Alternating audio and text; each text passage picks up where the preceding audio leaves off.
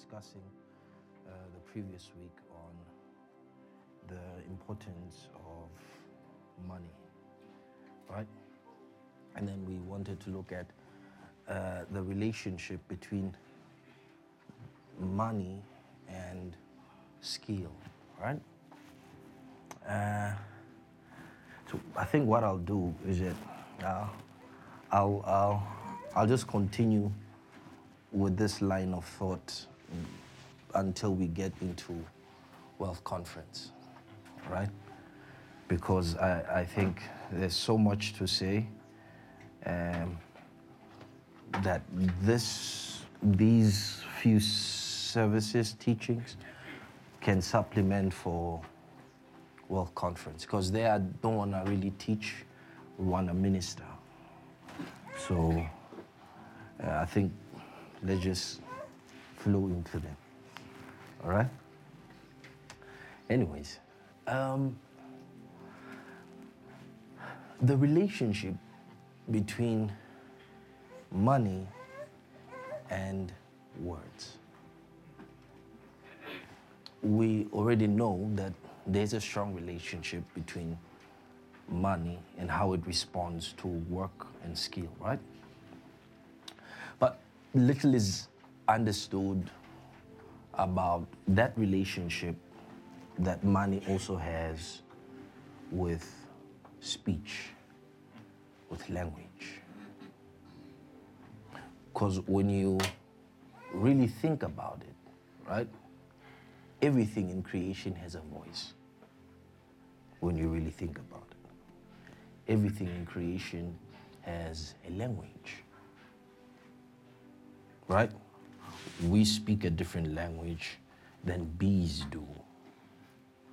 But that we don't understand how bees communicate does not mean that they don't communicate. We speak a different language than what do you call? Ants do. That we don't understand what they're saying does not mean that they don't talk. So really, everything in creation has a language. And that language, or those languages, are embedded within the word. For instance, we know that God told Moses to talk to the rock. Now, how can the rock understand Hebrew? We know that Joshua spoke to the sun and the moon. How can the sun understand human language? We know that Jesus spoke to the waves. He spoke to the trees. And all these inanimate objects or elements responded. They obeyed. Now, this must mean that everything in creation has to have intelligence. Because if it can respond, there is some form of intelligence that they possess. Right? If that is the case, then money is not exempted. Is not exempted from the possession of that intelligence. So ask yourself, right? What is life made out of? What is life made out of? What are the materials that constitute life? What are they?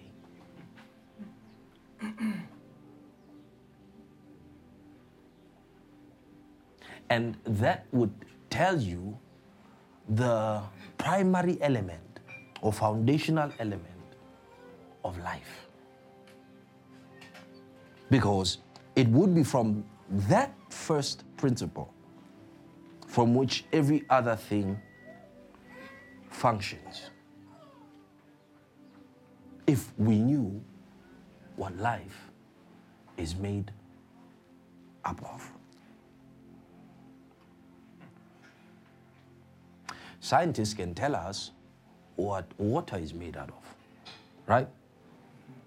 It's molecules of hydrogen and oxygen under combustion, right? And then boom, you got water. Yet it comes from immaterial elements. You can't see oxygen. You can't see hydrogen. They are gases, right? Just like now we're inhaling oxygen, we exhale carbon dioxide. But we don't know for certain, physically, that that is so. But if we remove oxygen from your space, that's when you realize that, nah, it is so. That means there is something in this element called oxygen which your body, your life force requires to be sustained. Why? Because of what man is made out of. Your spirit can breathe underwater, not your body.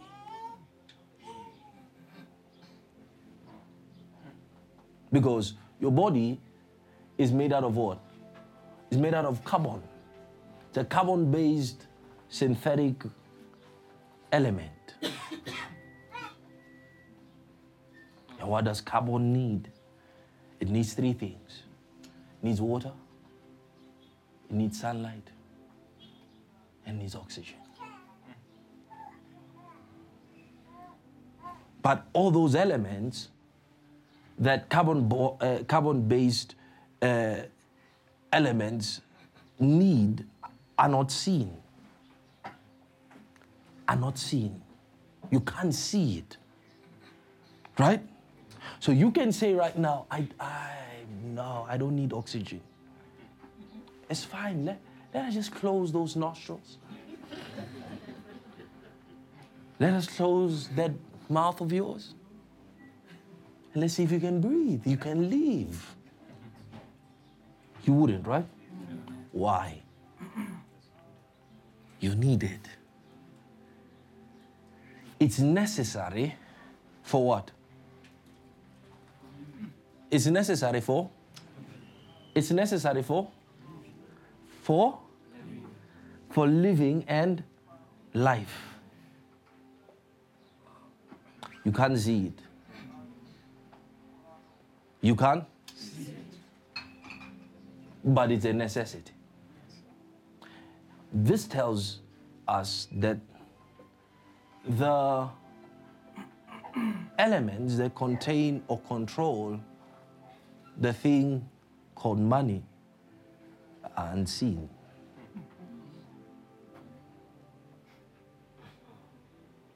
They are? Because here's a question we need to ask, right? The things that are necessary for the sustenance of your mortality are unseen, right? That would mean that most of man's necessities are spiritual in origin. They are spiritual in origin. So, money is something spiritual.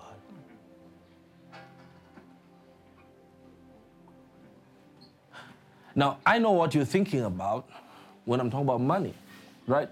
You're thinking about paper, right? You're thinking about that note. I'm not talking about that.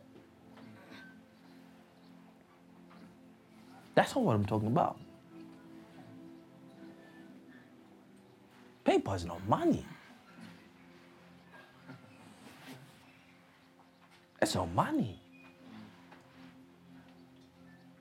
Here's a question, right? The gold, the diamonds, the precious stones, all materials or substances of wealth, right? Do they exist in heaven in their earthly forms?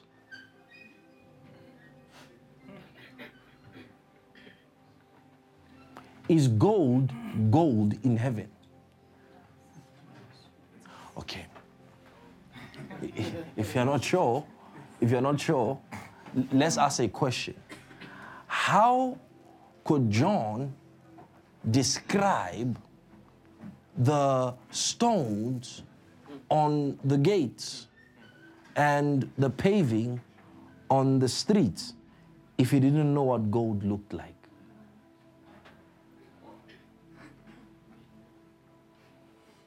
No, he said pure gold.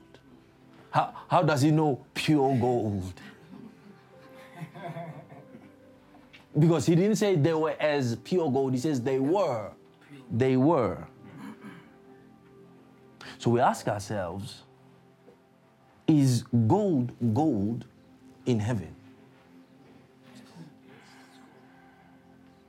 Are stones of onyx, jasper, all these, are they what they are in heaven? So if your answer is yes, then that means that gold is spiritual. Because if the gold on earth is the same gold in heaven, that means that gold comes from heaven. And if that's the case, then the origins of gold and diamonds and what constitutes money and wealth today are in nature spiritual. So they happened to make it on earth in their heavenly or spiritual forms.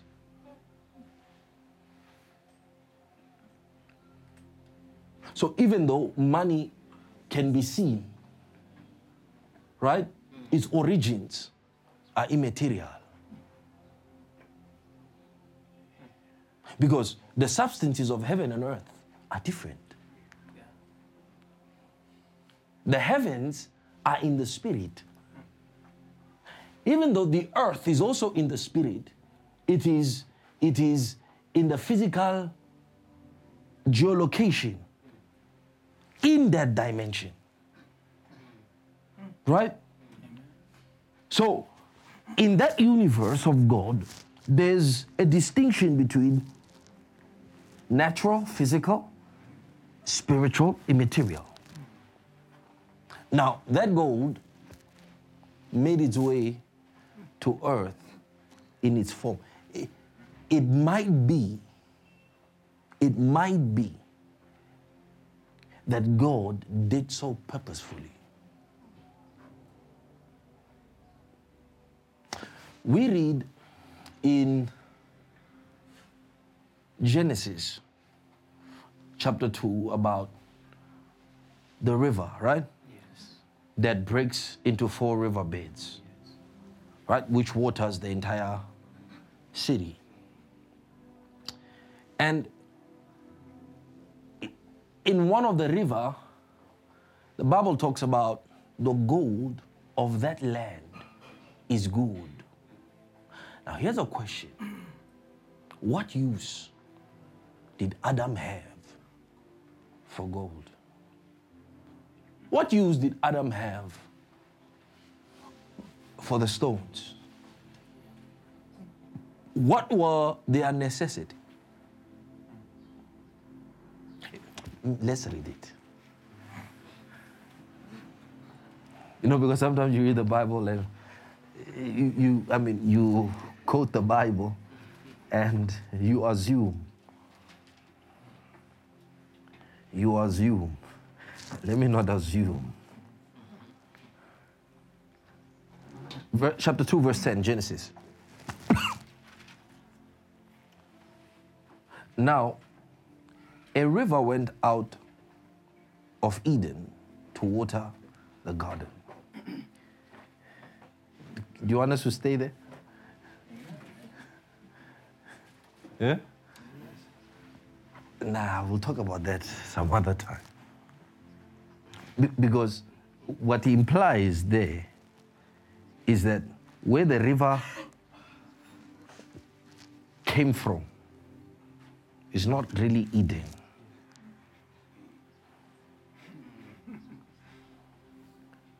It went out of Eden. It didn't come from Eden. You understand? It went, where was it issuing from?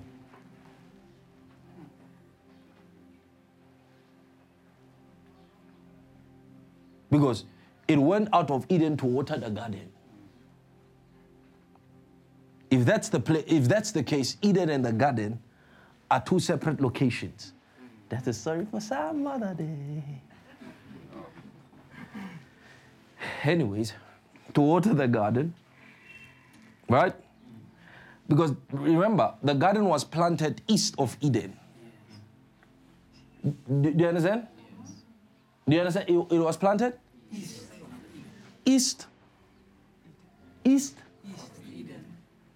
Do you get that? Yes. Okay.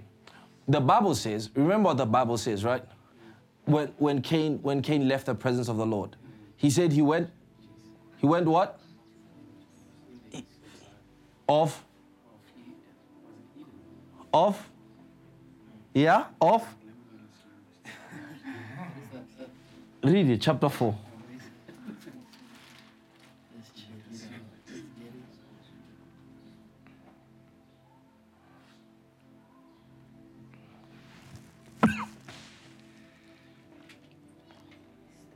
Verse 16, chapter 4.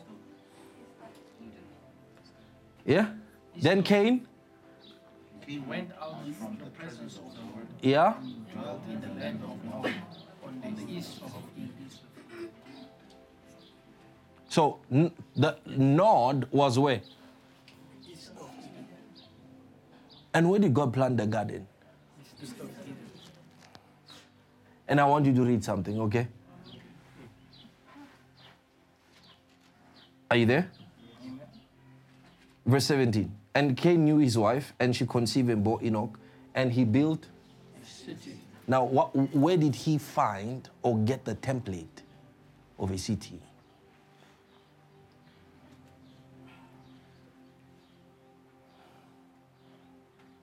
Where did he find this? Okay. The Bible talks about New Jerusalem, right? With 12 gates, right? 3 on the north, south, east, west.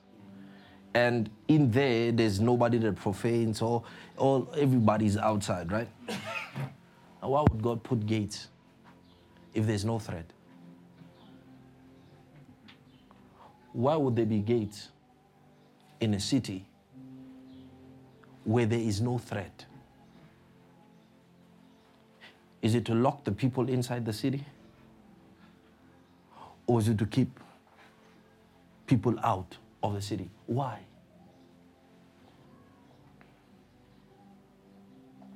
Question. The presence of gates denote what? Security, protection. Now, question is, what security and protection did those in the New Jerusalem need? 12 gates.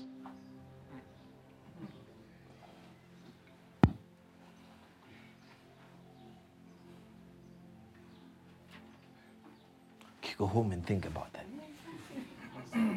So, because that is linked to Cain and Eden. So what happened was when God drove them out, there was a specific exit through which they went. And the Bible says, and the Lord God put a cherub there. That means the cherub was stationed at the gate. So Eden had entries or entry points. So there was one main entrance into Eden.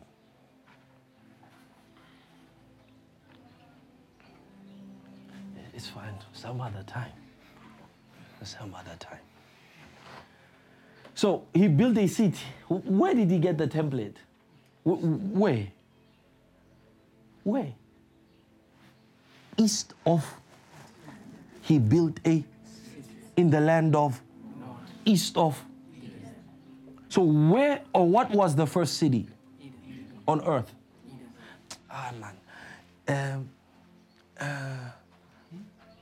Jeremiah chapter 4.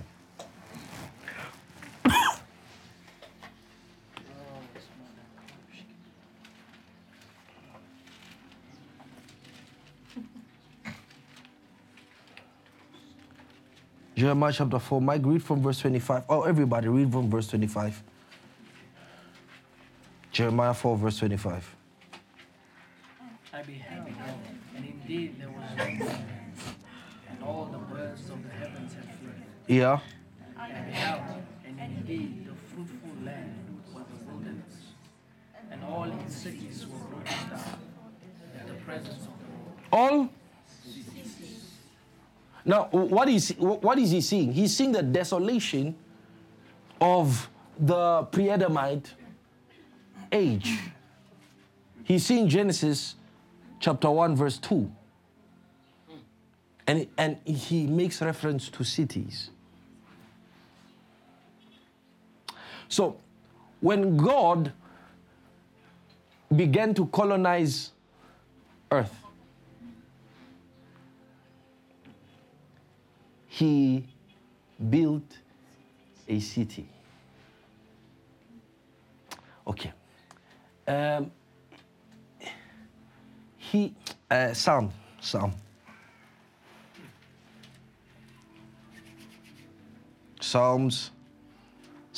chapter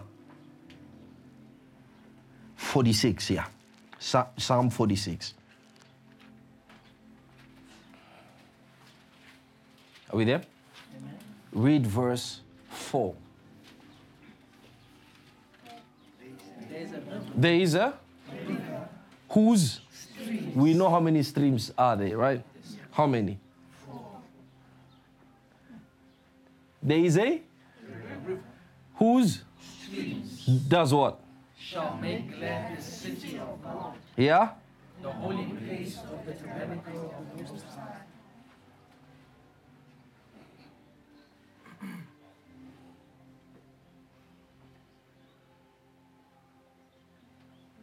Read it again.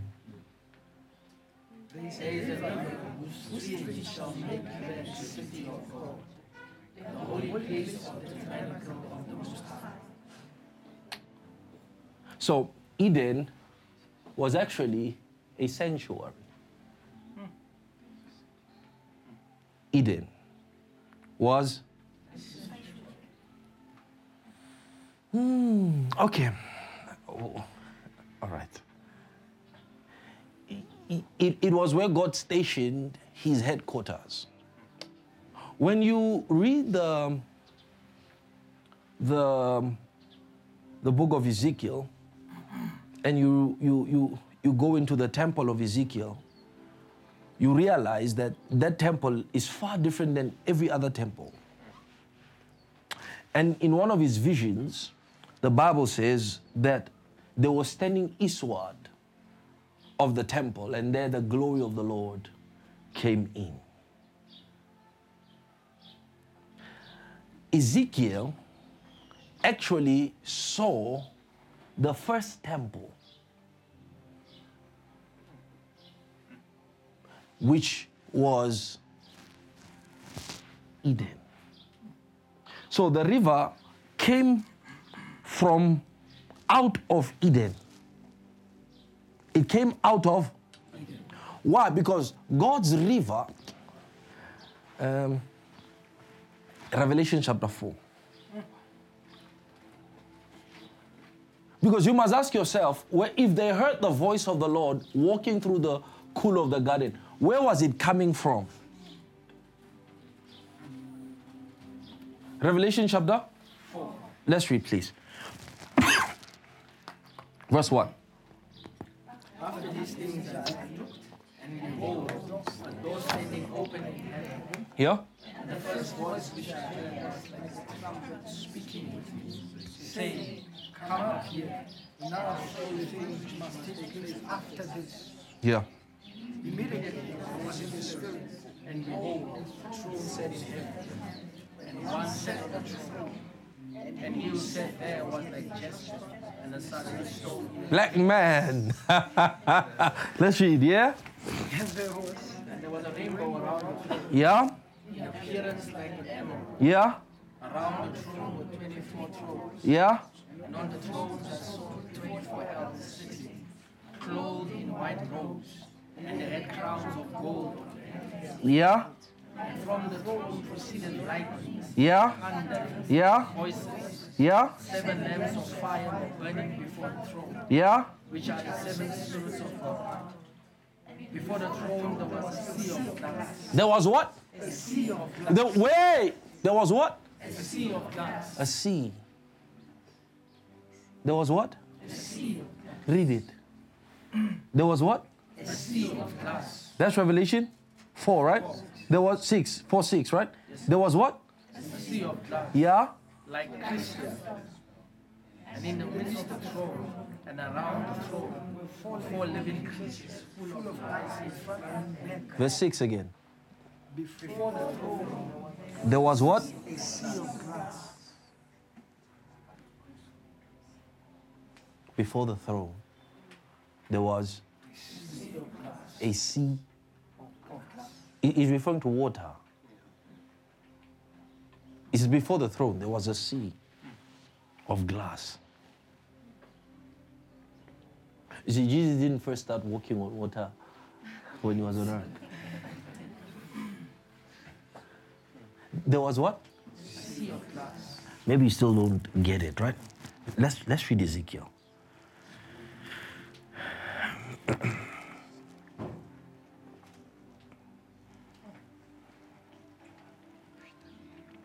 Hallelujah.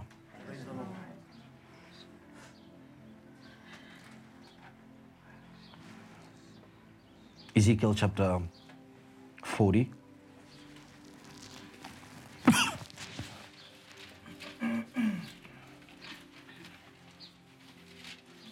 Verse 2.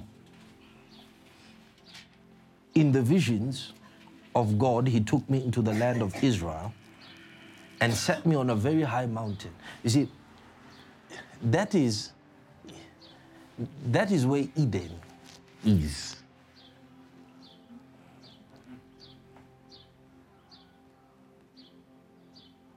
Do you understand? That is where the Bible tells us he took me in the visions of God to the land of Israel.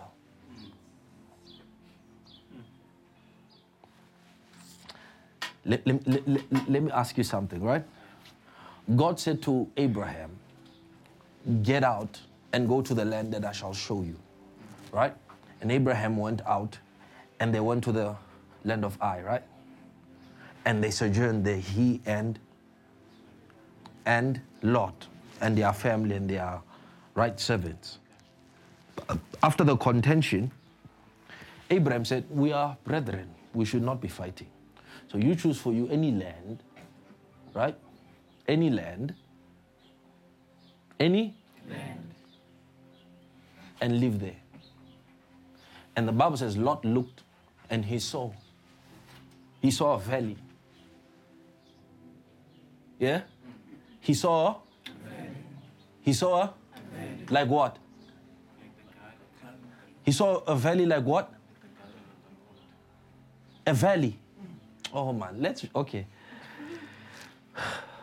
Okay, I'll read it for you. Genesis. All this has to do with the gold. All right? chapter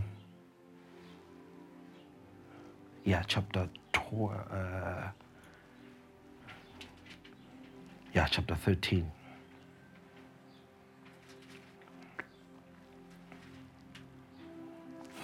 And Lot, verse 10, and Lot lifted his eyes and saw the plain of Jordan, that it was well watered before the Lord destroyed Sodom and Gomorrah.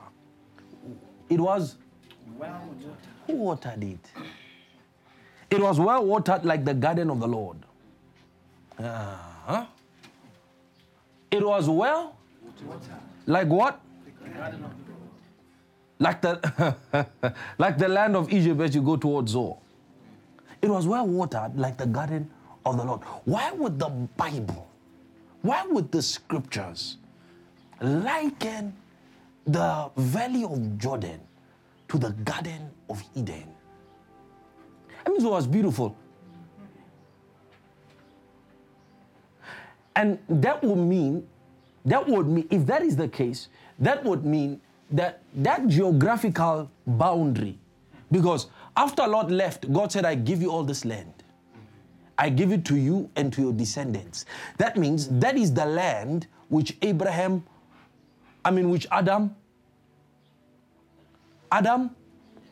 lost. Remember, the objective of God, let's zoom out.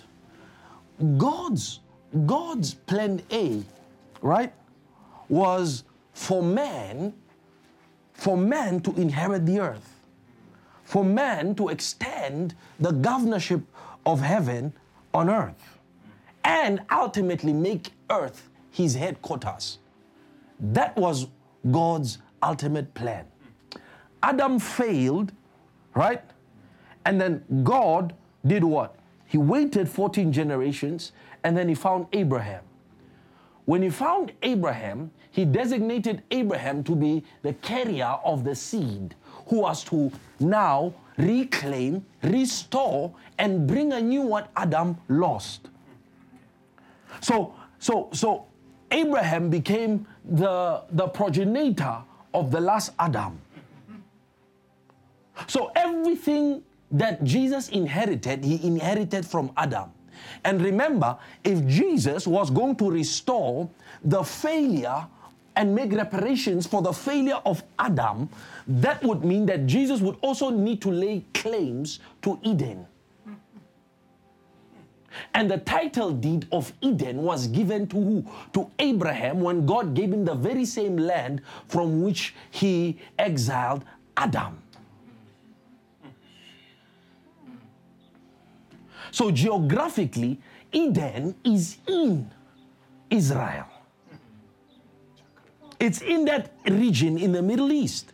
And that is one of the reasons why the Bible says, when you will see the what? When you see again the resurrection of the daily sacrifices, then you shall know that it shall be 3.5 years before the great day. He's talking about what? He's talking about the Antichrist setting his throne in where? In Jerusalem. Because the Bible says he will sit upon the throne of David and make himself as God. Why? Because that is the headquarters of the rulership of Jesus. And then the Bible tells us in Zechariah that when the Lord shall come on that great day, he shall stand before Mount Olives and the valley. And then he said there shall be what? A split. And from there he shall rule.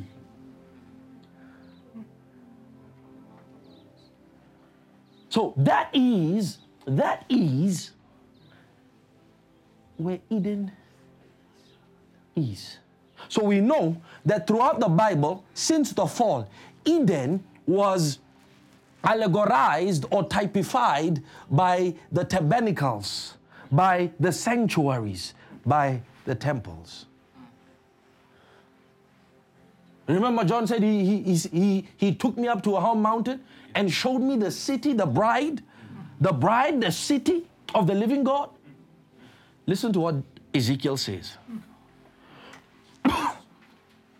Don't be fooled by this world. Don't be fooled by this world. There's yet a glory that this world is yet to see. You see, look at what the sons of Ishmael, the sons of Abraham are doing out there in the desert. Look at what MBS is doing. Bin Salah. Look at what he's doing, the Crown Prince of UAE. Look at what he's doing.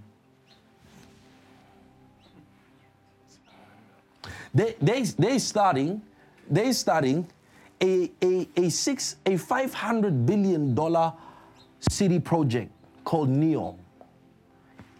And guess where they're starting it? In the desert. Desert. Who would have thought? Desert.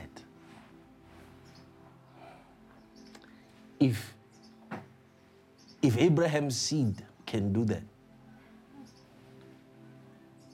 what about Abraham's seed?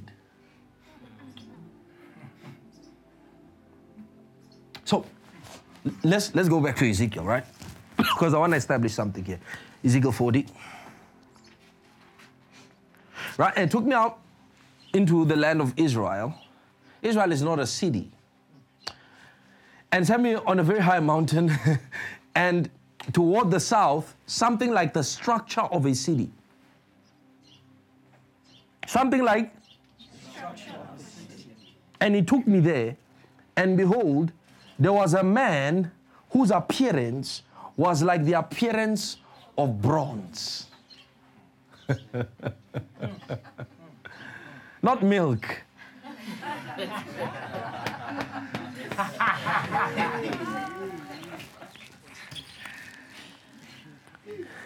He had a line of flax and a measuring rod in his hand, and he stood in the gateway. And the man said to me, Son of man, look with your eyes and hear with your ears, and fix your mind on everything I show you. For you were brought here so that I might show them to you. Declare to the house of Israel everything that you see. Now, there was a wall around outside of the temple. There was a wall. There was a wall. So I told you, Eden was gated. It was a gated estate.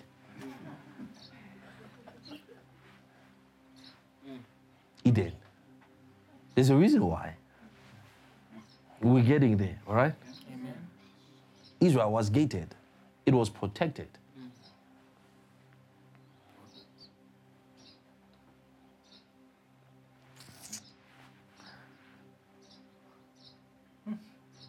A man's hand was measuring a rod 6 cubits long, each cubit had a hand breadth, and he measured it and so forth, right? Then you can read it. You can read it on your own at home. And then let's read, right? Verse 10. In the eastern gateway, 3 gate chambers on one side and 3 on the other, and 3 were all on the same side. Also the gate posts of the same size on this side, that side.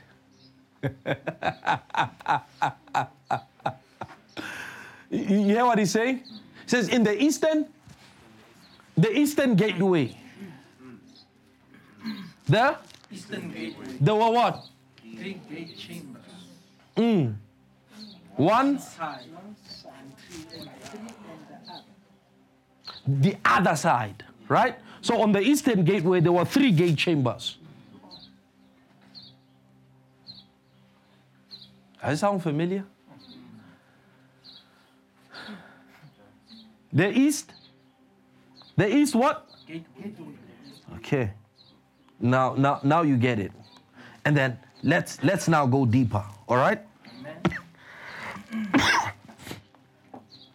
Let's now go into chapter. You can read that. It's deep. Verse 43. Afterward, he brought me to the gate that faces the east. Chapter 43. Afterward, he brought me to the chapter 43. Same Ezekiel, verse 1. Afterward, he brought me to the gate that faces toward the east. And behold, the glory of the Lord God of Israel came from the way of the east. His voice was like the sound of many waters.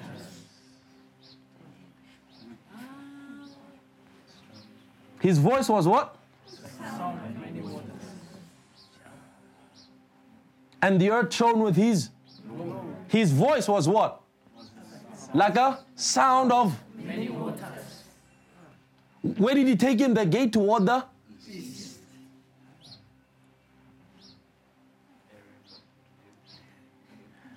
We don't make these things up. They're in the Bible. Right? It was like the vision which I saw, like the vision which I saw when I came to destroy the city. The visions were like the visions which I saw by the river, and I fell on my face. And the glory of the Lord came into the temple by the way of the gate, which faces toward the east. You got it? Yeah? Amen. So, Eden was a temple. That's why the garden was east of Eden.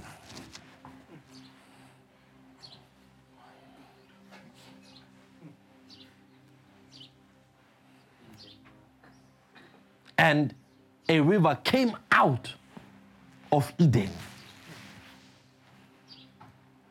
It didn't originate from Eden, because that river is the river that is the sea of glass from the throne of God. If that is the case, that means that heaven and earth at that time were connected by the river.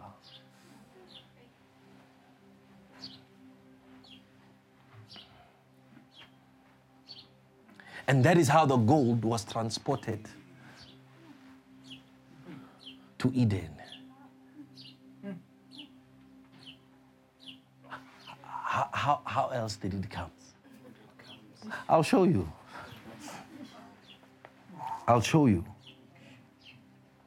Chapter 44.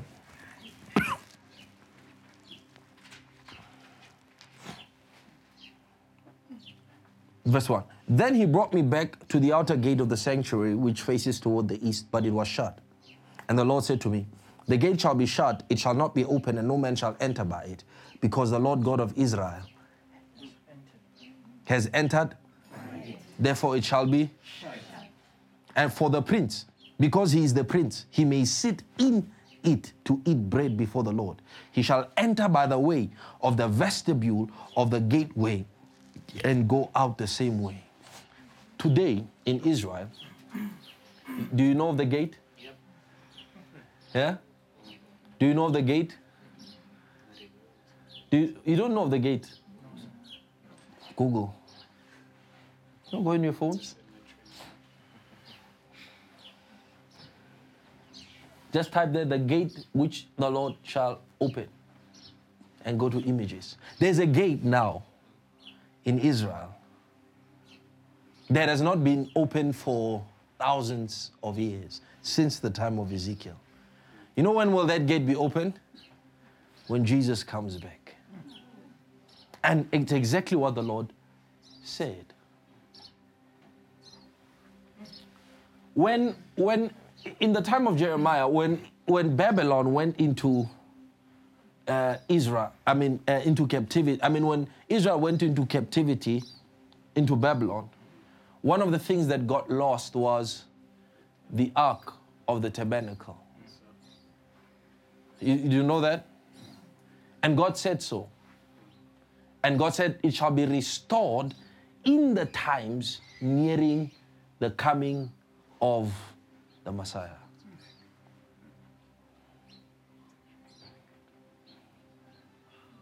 And you may not know, the ark has been found.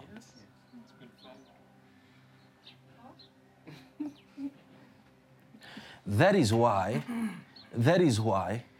they began the land for the third temple, for the temple of David is already there. They are about to build. Maybe you think you have enough time, ne?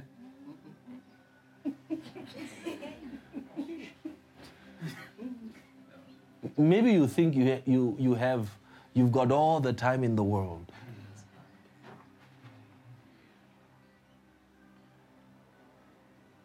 The stage is ready. The stage. I can. If God can show a person events that would take place 4 years, 15 years from now, wouldn't he show him the time of the Antichrist?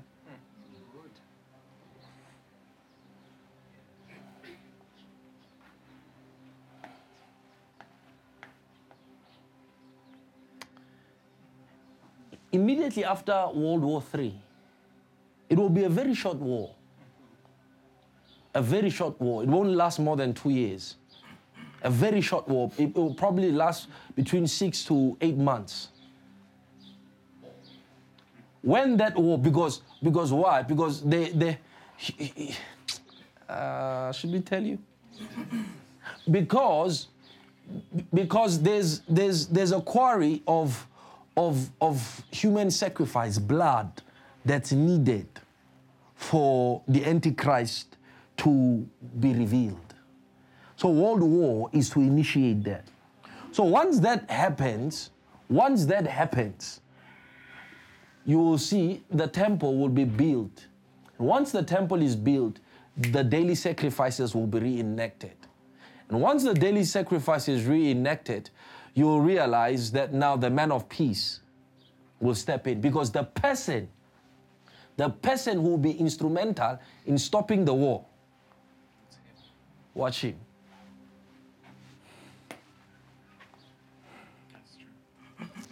Watch him. Antichrist will stop war. Pastor, which war are you talking about? World War III or IV?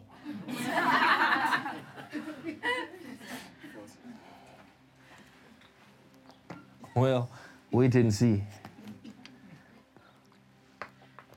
Wait and see. I live in the future. I live there.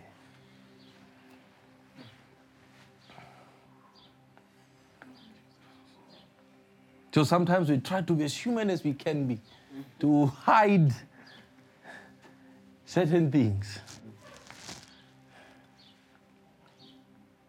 To be a human is protection. It's defense. Look at what they did to Barnabas and Paul. Look what they did to them. After they healed, they say, oh, the gods among us. Zeus and Jupiter. Tore their clothes, worship. They said, no, we are men. And then the Jews came. They stoned them. It's good to be a man.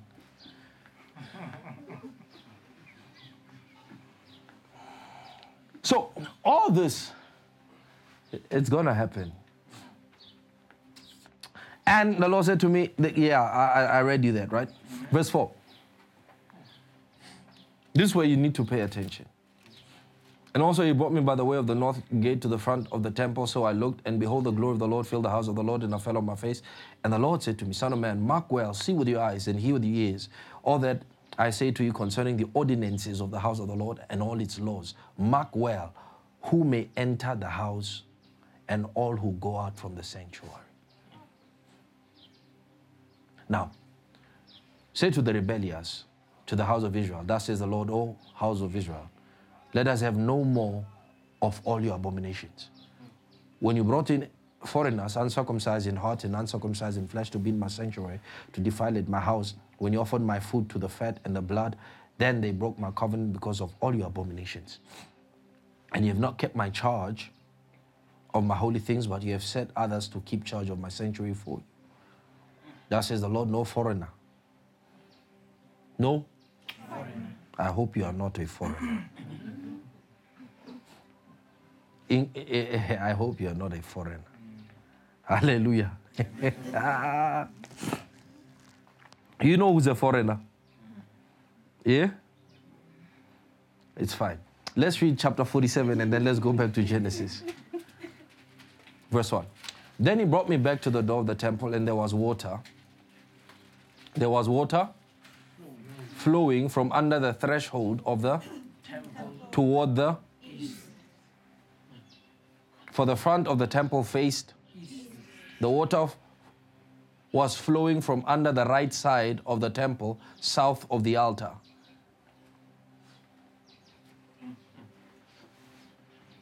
Yeah? He brought me out by the way of the north gate. Yeah? And led me around the outside to the outer gate that faces east. And there was water running out on the sides. And when the man went out to the east with the line in his hand, he measured 1,000 cubits, and he brought me through the waters The waters came to my ankles. Again, he measured 1,000, and the waters came to my knees. Again, he measured 1,000 and brought me through, and the waters came to my. Again, he measured 1,000, and it was a that I cannot, for the water was too. Let's continue read. And he said to me, Son of man, have you seen this? Then he brought me and returned me to the bank of the river. When I returned there along the bank of the river were many trees, on one side and the which what is he talking about here? Read Revelation chapter 22.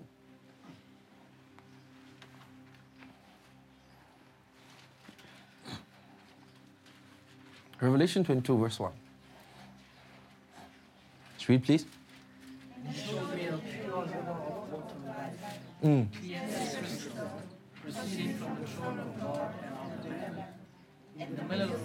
Proceeding from? From? So where was God's throne? Where? You know the saying, I guess, in the world, follow the man. Follow the water. Follow the river. He will tell you everything. Follow the river. Follow where it's coming, where it went out of, right? Where it was going, and really where it came from. Read there. And the river went out. Yeah? Yeah, read there. Read. Yeah. Pure river of life. Read. Proceeding from the throne of God. Where was the river coming out of? From the throne of God. So that's why I told you the river did not originate from Eden. It originated from. And where did John say the throne was? He says a door opened in. What separates heaven and earth is what? What separates heaven and earth? What separates hell and earth?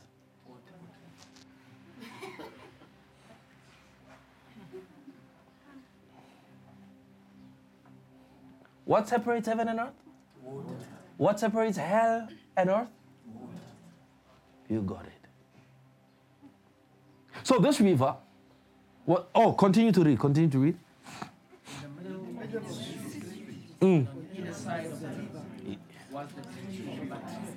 Oh, doesn't that sound like Ezekiel? He said many trees. Yeah, and here he says was the tree of life. He's not talking about one tree. He's talking about 12 trees. Read.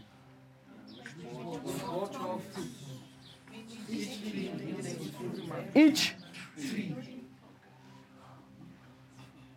Read that again. You must understand Bible language, all right? It's not like English from school. It's spiritual. Read, please. No, in the middle of the street, there. In the middle of the street, and on either side of the river, was the tree of life. What's that? Tree of life. So it's one tree, yeah?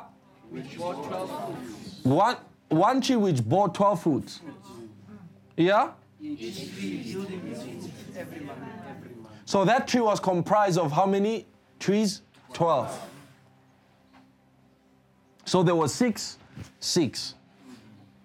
And each tree bore its different fruit. And the leaves? Of the tree were for the healing of the nation. Yeah. And now here's a question. Right? Healing of the nations. What healing the nations need now? It tells you something. It tells you that tree was where? Oh, Matota. Genesis. I said, follow the water, follow the river. Genesis. Oh. Chapter 2. Genesis chapter 2. Right? Amen. Chapter 2, verse 15. Okay. Chapter 2, verse... chapter 2, verse 8. Yeah? The Lord planted a garden east when he stood, Yeah? and there he put the man whom he had formed. Yeah?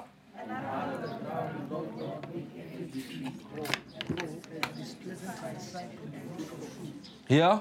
The tree of life was also in the midst of the garden. Hey. The? Tree of life. Are you convinced now? Are you convinced about Eden now? Yeah? That it was God's first duplicated temple. The one he built.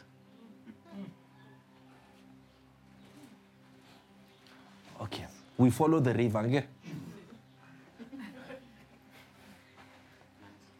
Ezekiel 28.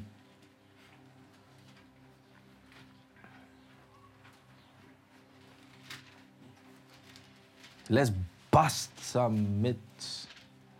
Ezekiel?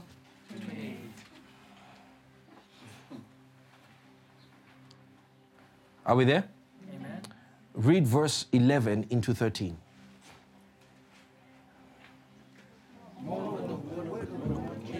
Saying, Son of man, Take out the lamentation for the king of Tyre. and say to him, thus says. Thus says the Lord. Now, there were two lamentations, one to the prince, one to the king. We know the first one was the prince trying to make himself God and told him, you are not God, you are a man. The other is to the king. The king of Tyre and the prince of Tyre, two different entities. The prince is the man, the king is the spirit. Son of man, take up a lamentation for the king of Tyre and say to him, thus says the Lord God, you are the seal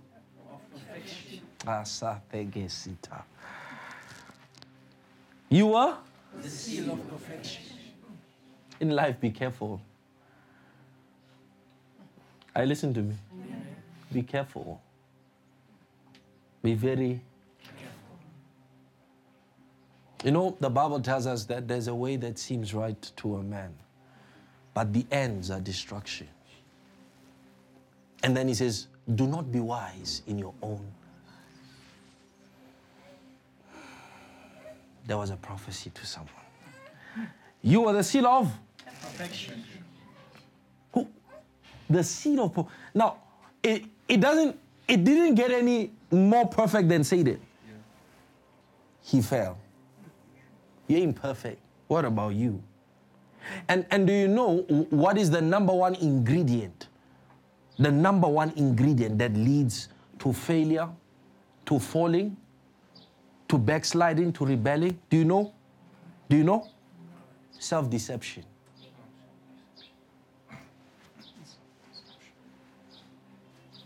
Self-deception. Nobody deceived Satan. There was no demon to deceive him. What got him in trouble? Himself. Self-deception. Anyways, you are the seal of perfection, full of wisdom and perfect in beauty. Verse 13.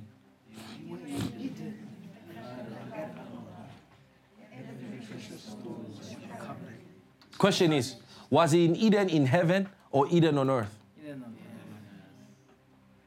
There's no Eden in heaven. It's paradise. The names are different. The environment may be the same, but the names are different. The Eden of heaven is paradise. I was caught up to the third heaven, paradise. That's the Eden of God. That is the place where Abraham is landlord. Remember, God made paradise for Abraham. Jesus said, verily I tell you, today you shall be with me in paradise. Where was he talking about? Abraham's bosom. The paradise in hell. Okay.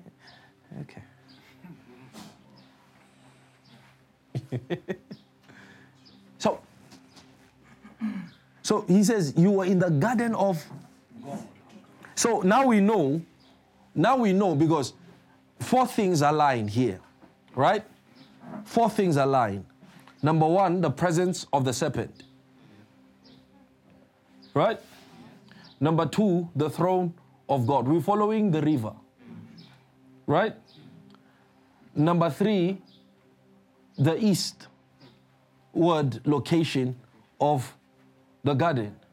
Number 4, the tree of life.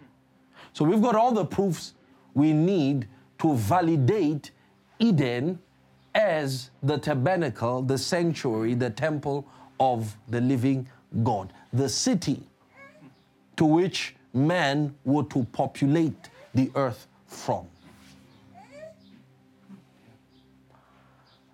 That's settled, right? Now comes the gold. Last week I read you a scripture from Jesus, right? Jesus said, "Come buy from me gold." That means, Mike, that Jesus is a merchant of gold. That Jesus is a seller of gold.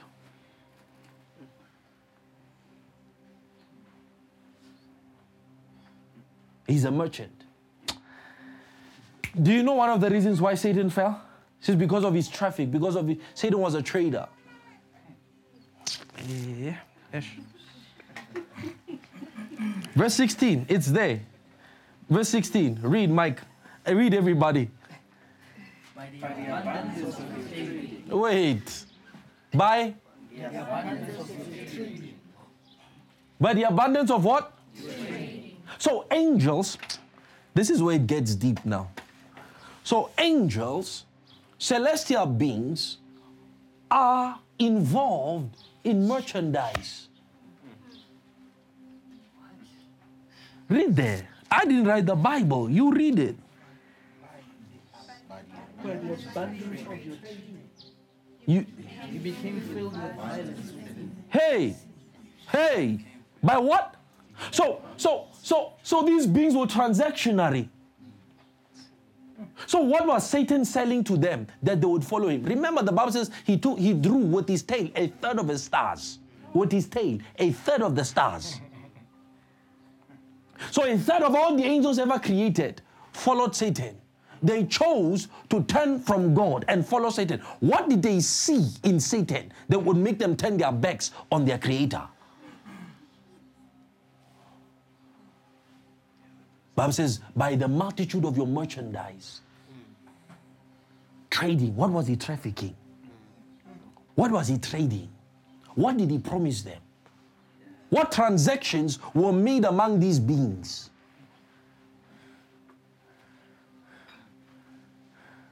Ask yourself, how can a man ask such questions if there's no answer for them?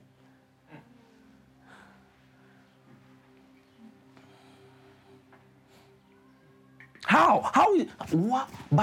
You were filled with violence. What was he trading? I just said to you, Jesus said, "Come buy from me gold." So Jesus is a seller of gold. He says that you may be rich. So gold makes men rich. Because that's what Jesus admitted. That gold makes men rich. I repeat, gold makes man rich. Is it true or false? We're dealing with money.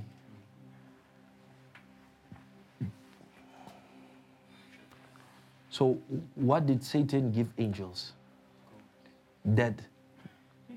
What did Satan give the angels? What did he give them? What did he give them? Gold. What did he give them? Gold. I'm asking, what did he give them? Gold. Is Jesus a spirit? Is Jesus Christ a spirit? So what business does Jesus have selling gold?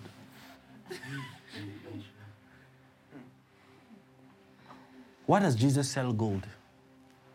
For. He says that you may be rich. So Jesus is a market where he sells gold, he sells white raiment, he sells eye salve, he sells them for a price. It's not free. That means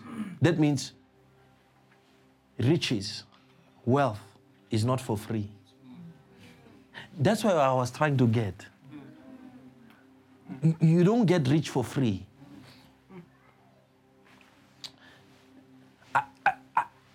You are not sure that I said to you that Satan sold or transacted gold with you. You are not sure, right? Let's seal it. Luke chapter 4.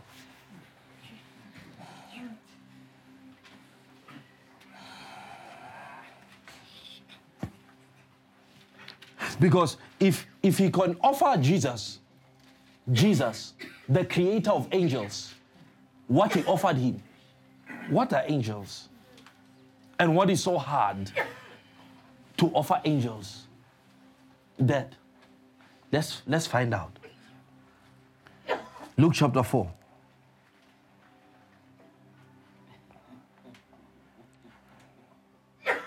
Hallelujah. Are we there? Amen. Are we there? Amen. All right. Read verse number 5. Then the devil, taking him up on a high mountain. Where high? Mountain. Where did God take Ezekiel? High mountain. Where did the angel take John? High mountain. Okay. And showed him what? Yeah? And the devil said to him, all this I will give you. And their glory. And their glory. And their wealth. Okay, what is the glory of kingdoms? The glory of any kingdom is their wealth, right? So Satan promised Jesus what? He was offering Jesus what? Global wealth. Yeah? Global? So if he offered the monarch of the universe wealth, what do you think he offered angels?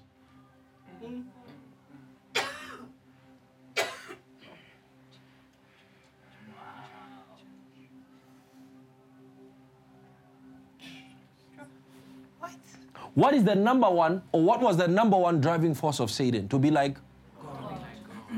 If that is the case, if he managed to convince those celestial beings that he could be like God, right?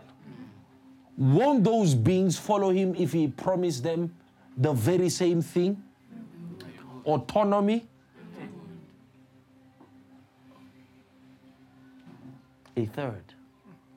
Do you know what's a third? 33%. And those are more demons than there are human beings today. You can't begin to imagine the arsenal, the multitude of these celestial beings. They are more than they are human beings. And Satan threw 33%. So God was left for 66.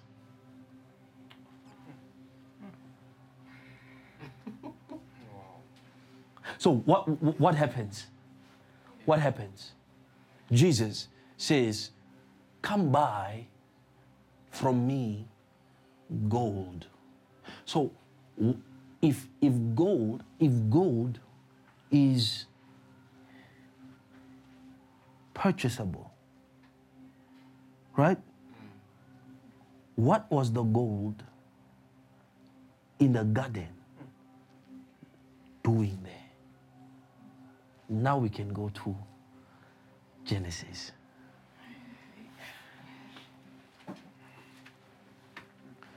That means may every man who is rich today bought gold.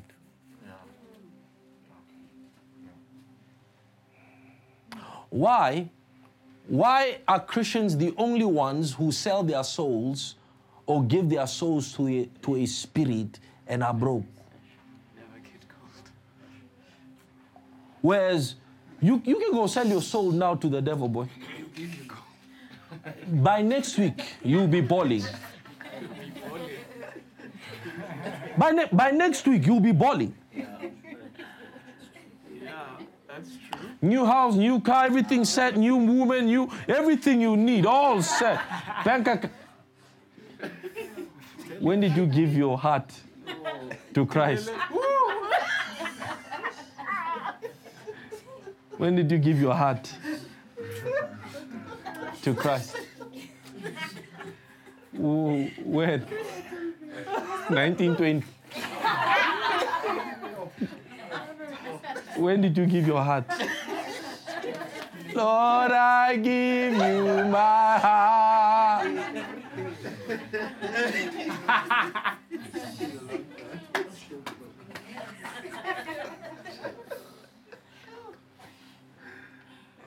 My God. And with a little baby, I gave my soul to the devil. Now I'm balling, I'm rich, I'm flowing.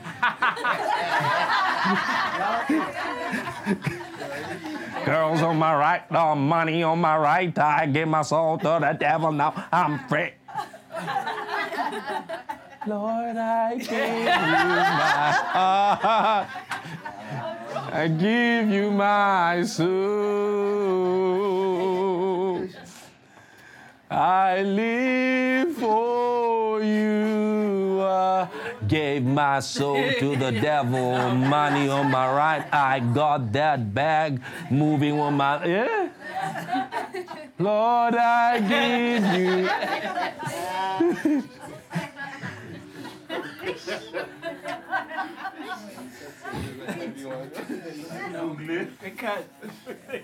When always hurt, kill it. For you alone. Little Mamang is on top of a car. Yeah?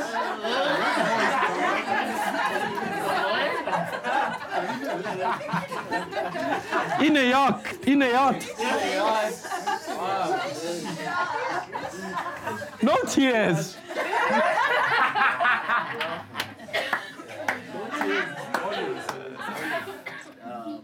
No tears. Only difference, he gave his soul to the devil. You gave your soul to God. Ish. And that's why for a long time, poverty, you know the saying, as poor as a church? No.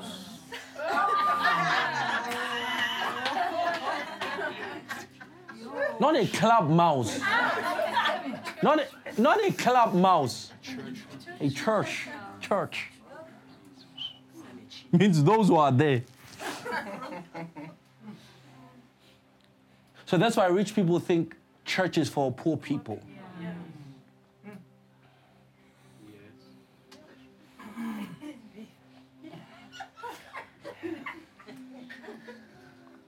You have not bought gold. How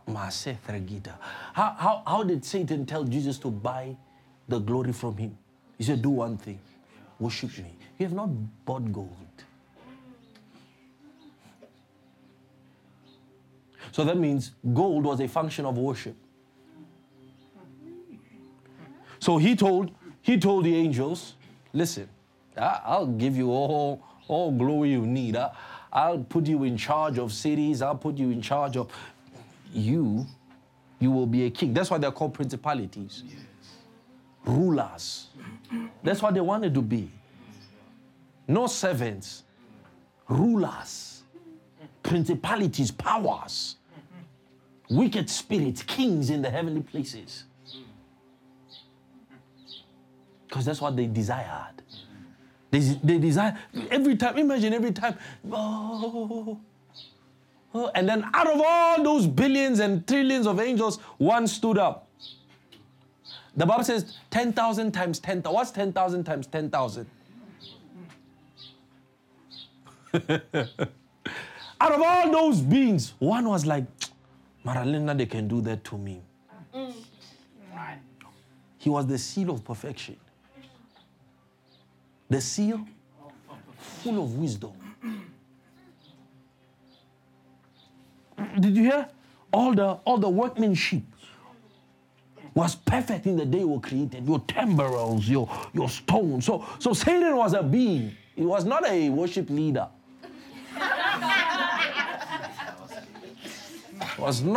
He was God's vice regent. He was in Eden. He was God's vice regent. That's why even after he fell, he still had license to move around. He was a regent. I mean, if God didn't take Satan out of the meeting, why would he take him out of Eden?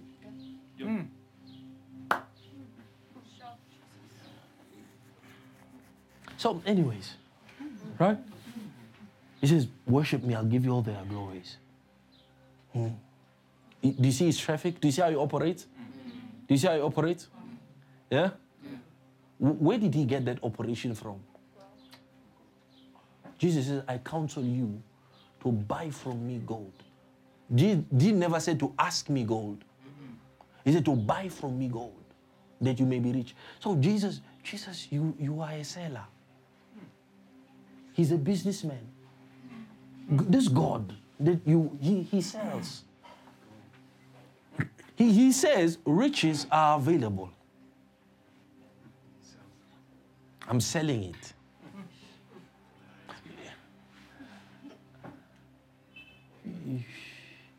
You're not rich. You've not bought. Okay. Let me show you how, right? Because that's what I want to show you. Right? I want to show you the relationship between money and words. That's what I want to show you. How really, that's how you buy.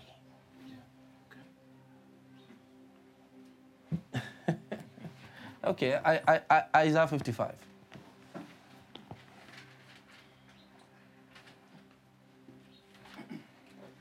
That's how you? Isaiah? 55. And then I want us to go into Genesis. Isaiah 55, verse 1.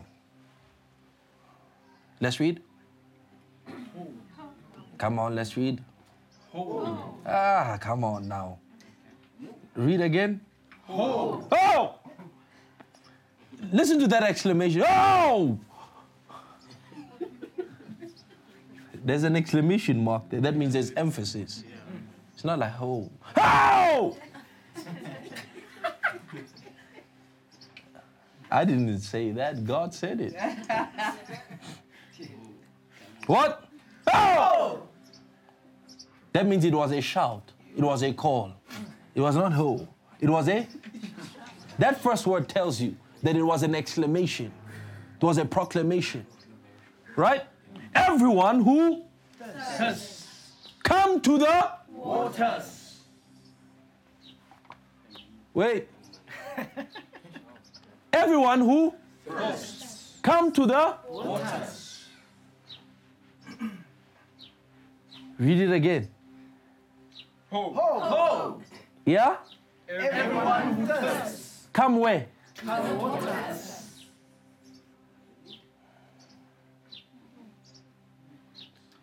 Everyone who thirsts, come where?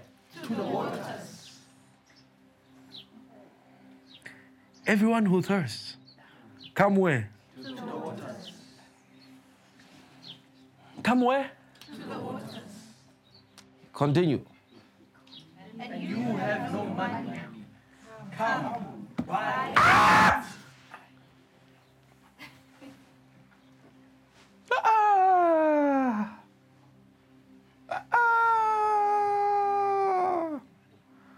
You who have no money. Don't pretend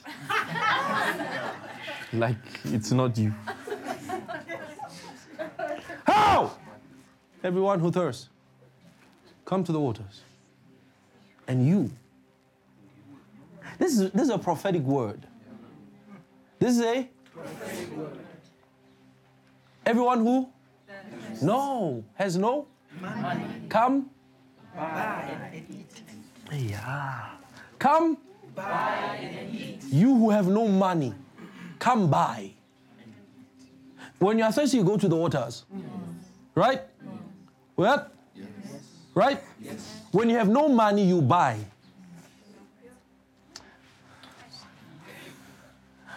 Wow, Lord.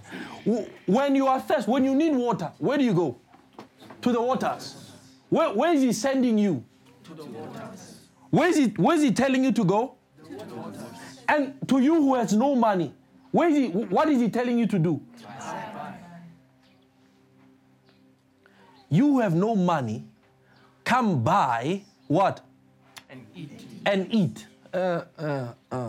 Come buy, you who have no money.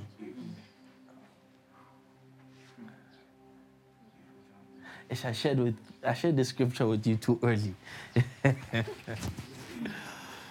Anyways, it's fine. He says, come, you who have no money. Now, that goes against the grain. How? Because that's what you're asking yourself, right? How?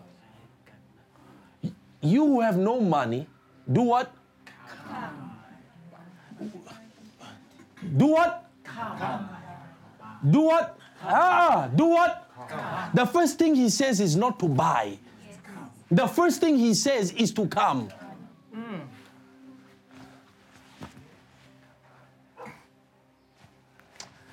Read it. Meditation. Let me teach you meditation. You who have no money, come. You have no money. Come. You who have no money. Come. Did he say you have no money? Don't even step foot here. He says you have no money. Come. That means whatever you are buying with is not money. Because he is specific. He says, the one without money, come buy. That's where some of us fail. Because we hear that and say, God never said come buy with money. Continue reading. Yeah? Come. Yes, come. Yeah?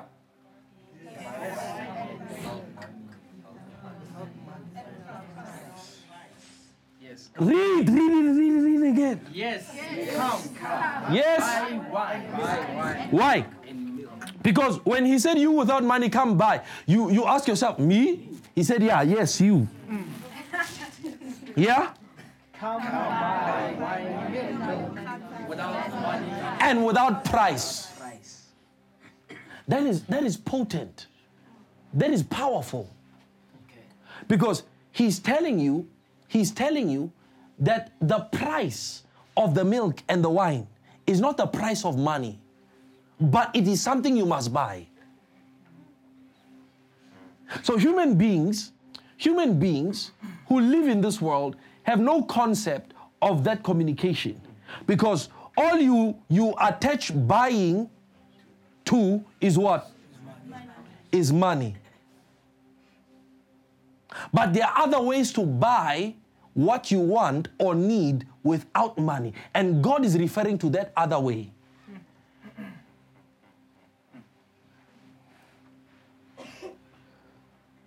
Without money, is it possible? Without money, when I asked you in the beginning, I said, what is life made out of?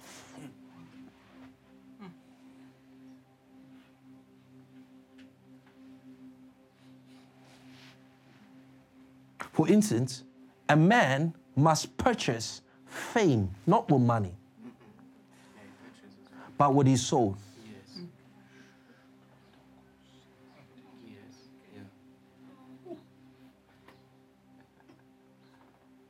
Jesus could purchase back from Satan the kingdoms and the glories without dying.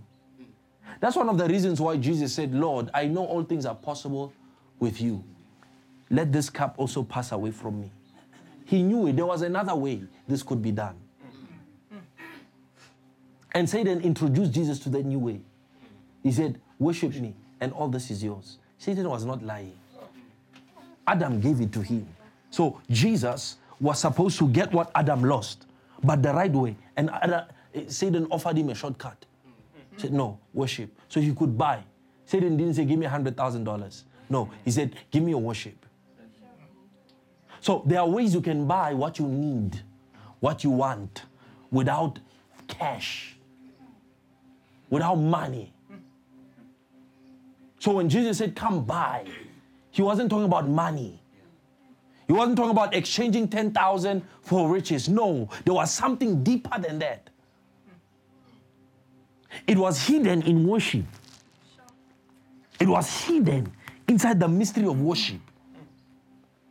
But then he comes and says to you, here, he gives you an invitational. He said, no, you can buy. The bread, the milk, the wine, you can buy it. I don't need the price of money, but you can buy it.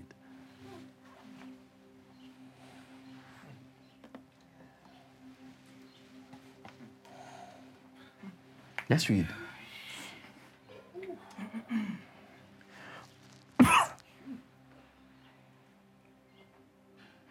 Verse 2. Why do you spend money for what is not bread, and your wages for what does not satisfy? Listen carefully. Listen. Carefully. Listen. Carefully. Listen. Carefully. This is where you need to listen carefully to me. You see,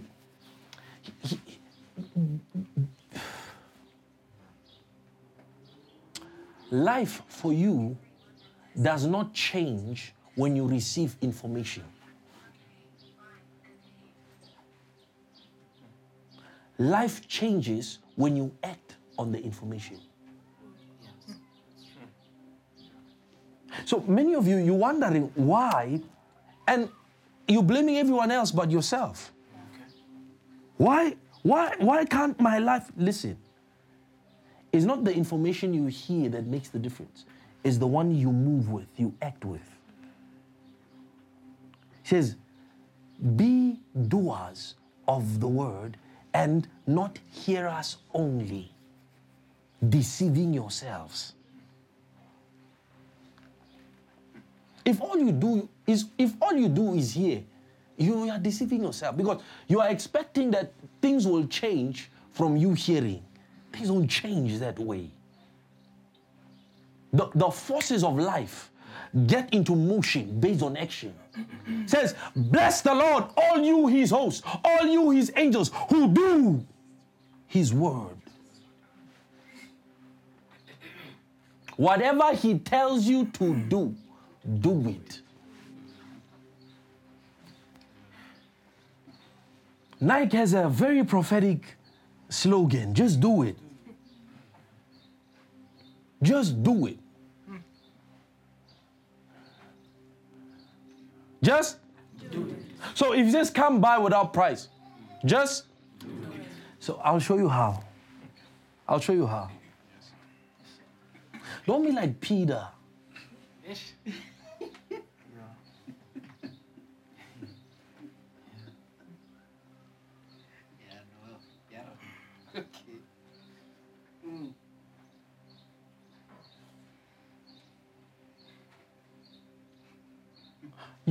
You are the one. I didn't tell you. You are the one that said to me, if it is you, tell me to come to the water. Now you are begging me to help you because you are drowning. I didn't tell you to come out. I only said so because you wanted to prove it was me. That's Peter for you. Yeah, that's Peter. Stand on the water. Hallelujah. What? Stand on the water, and you walk on the water. If you cannot stand, how can you walk on the water?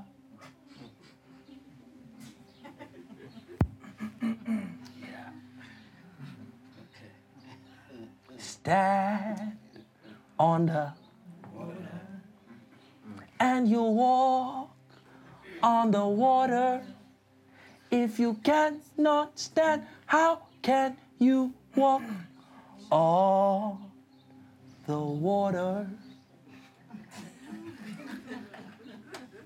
You hear that?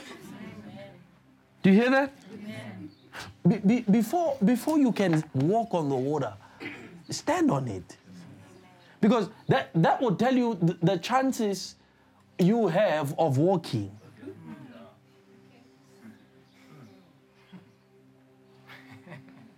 So, Peter walked without thinking. You see, he walked because he likes thinking that real things are dreams. Angels come to deliver him, I'm dreaming.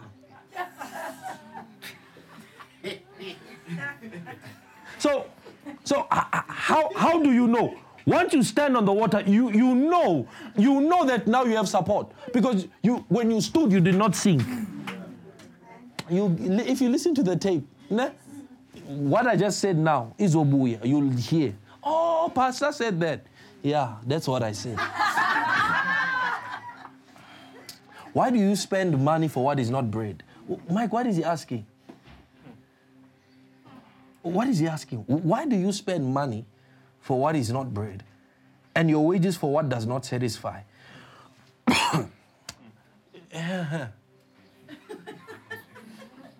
It's a question. You're spending your wages for what? What does not satisfy? What is the one thing you hate about month end? Stand on the water. You walk on the water. If you cannot stand, how can you walk on the water? What a song. I mean, you can sing it to yourself in the morning. Stand on the water. Stand on the water. If you cannot stand, how can you walk? Stand on the water.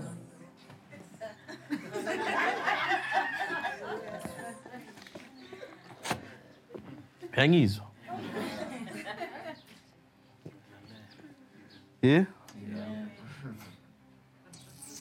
Why do you spend your wages for what does not satisfy?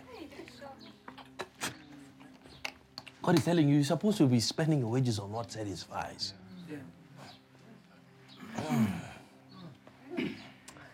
So listen to me carefully. Right? And eat what is good. And let your soul delight in abundance. You see, any preacher will ever tell you, listen to me. Any preacher, some pastoral, whatnot, who will ever tell you that abundance is sin, he is. I don't know. He's neither the son of God nor the son of the devil. Because the devil is abundant, boy. And if the devil is abundant, God must be super abundant. And if he's lower than the devil and God, then I don't know. Satan is wealth conscious. He's not poverty conscious. Amen.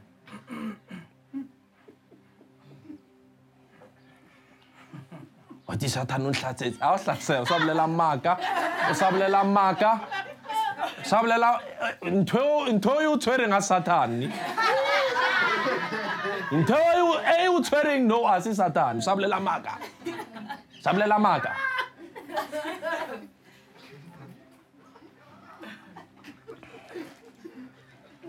I don't understand the devil. Hey, the devil and poverty don't mix. Amathi nolimi. Aksa Martin Olimi, so. A Martin Olimi, who in a poverty. So, your wages for what does not satisfy. Listen to me carefully. So if you listen, you will eat what is good and let your soul delight itself in. Verse 3. Yeah?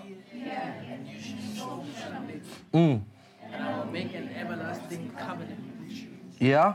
The show mercy. Do you know what that is? No. Yeah? No. You wanna know? Yes. Go to Psalm 89.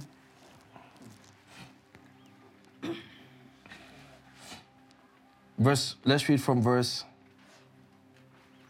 27. You can read that whole part at home, that whole chapter. But let's read from verse 27. I'll show you the sure mercies of David, okay? Let's read. Also, I will make him. My firstborn. Yeah? The highest of the kings of the earth. Mm. My mercy I will keep for him forever. Yeah? And my covenant shall stand firm with him. Yeah? His seed also I will make to endure forever. And his throne the days of heaven. Now, why would God give you eternity? Eternity with poverty. Immortality with poverty. I'd want to be mortal if there's no prospect of me ever attaining some state of high.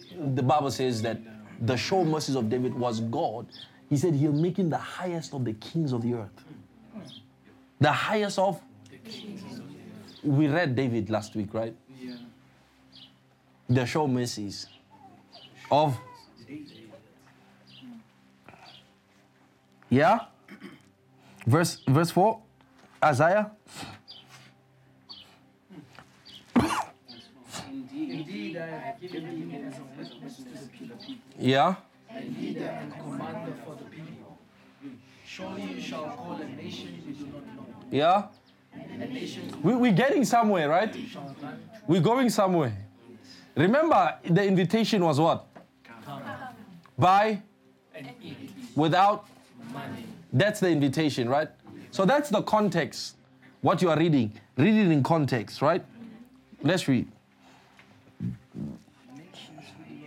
nations shall not know Shall run to you because. And the Holy One of Israel for his glorified. Verse 6. Seek the Lord while he still may be. Yeah. Yeah. So now let's go where we need to go, right? Verse 10. So Madrahida. Let's read. For the rain comes down and the snow from heaven, and do not return there, but water the earth, and make it bring forth and bud, that it may give seed to the sower, and bread to the eater. So shall my word be. Hey! Whoa! Let's go back. You missed it. Okay. You missed it. You want to shout if you saw it. Okay. You missed it. Yeah? For as the rain comes down, and the snow from heaven, and do not return there, but water the earth, Yeah? and make it bring forth and bud, that it may give seed to the sower. That it may give. So how is seed given to the sower? Continue reading. And Bread to the eater. so there's the sower and the eater. And both are given what they have by one system. The system of what? Rain coming down on the earth and watering it that it may bring forth bud, which will give what? Seed to the follow me. And bread to the. He said, listen to me carefully. Why? Because he said, come and buy. And then he's letting you know how you can be given seed to sow and bread to eat. And he allegorizes this by what? By the rain. Then read the next verse. Sow, Martha Giza, sow, in the same breath, in the same way the rain comes down and waters the earth and causes it to bring forth bud. He said, so shall my word be. So in the same way that the rain falls and waters the earth, so that it may give food to the eater and seed to the sower, he said, in that same way, my word. Hallelujah.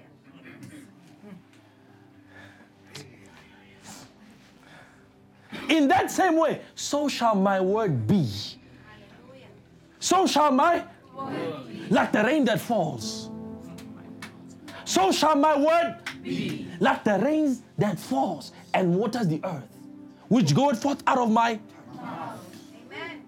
It shall not return unto me void, but it shall accomplish whatsoever I please, and it shall prosper in the thing that I sent it. He said, listen to me. You want to eat. You want bread to eat. You want seed to sow. He said, there is a way that happens. It is through the system of rain. But he said, I don't function by that system. That system has taken cues from me. Because that system operates by what? By the metaphor or the typology of what? My speech. Hallelujah. So when I tell you to come by, and that you may eat, and that you may drink, and that you may be full, what am I telling you? I'm telling you to open your mouth. Amen.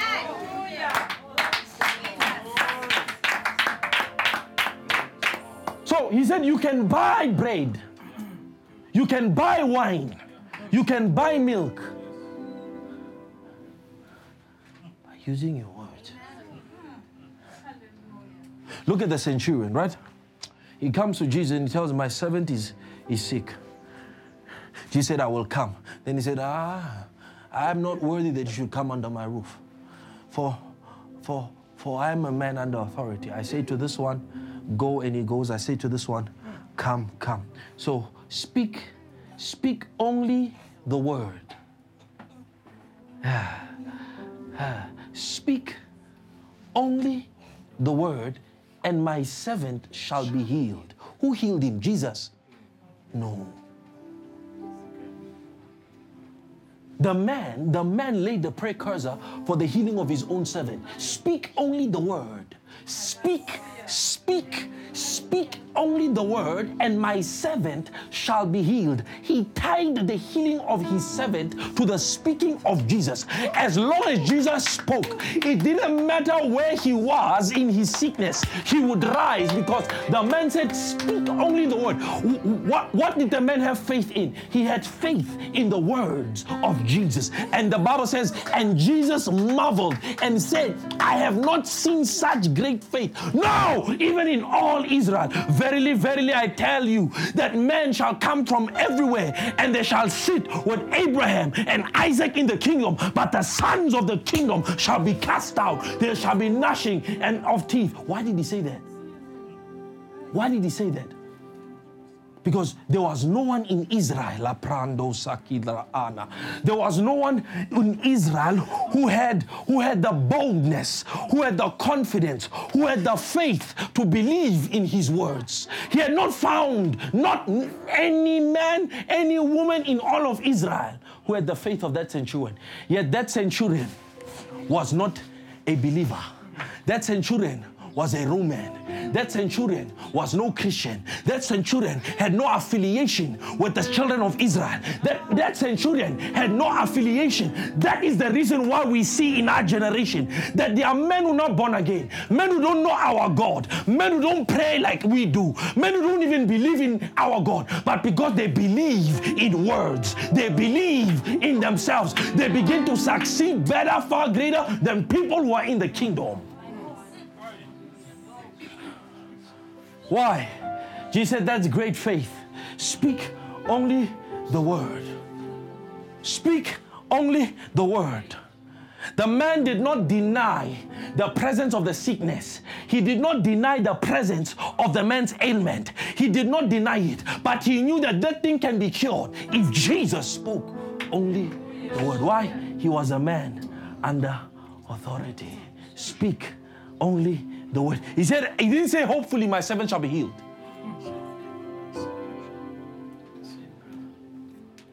He said, my servant shall be healed. He was confident. He was sure. Jesus said, go your way. Angaraska. He said, go your way. Go your way. Go. It is as you have said. Chris, why are non-Christians prospering? By the same principles that are gifts, that are possession to the sons of the kingdom. He said, listen carefully. If you want to eat bread, if you want to have seed to sow, listen carefully. So shall my word be. Genesis chapter 1.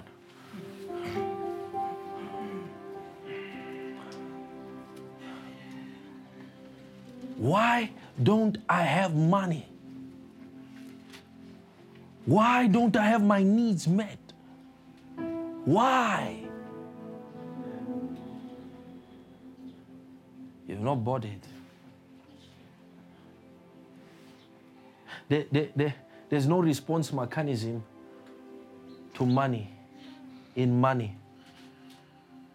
There's no coding. There's no semblance. There's no resonance that money has to you. It's a spirit. If money is going to resonate with you, you've got to understand its language. You've got to understand the frequency from which it operates. Listen, the frequency from which money operates is not lack consciousness. He says, let your soul be filled with abundance. He was preparing you. Let your soul be filled with abundance. Let your soul be filled. Let your soul, I don't know how to say this to you, beloved. Let your soul, he said, let your soul, he said, listen to me and you will eat what is good, and your soul shall be filled with abundance.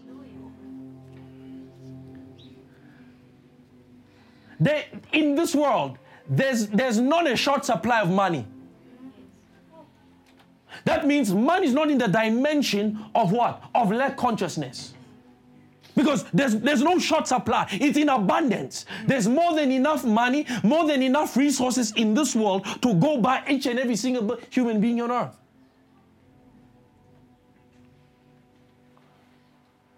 And money will only go to those who resonate with his language, with his frequency. Let your soul be filled with abundance. Let your soul be filled with abundance. And you will eat what is good. So what is he telling you? Be conscious of abundance. But I don't see, he never said see it. He said be conscious.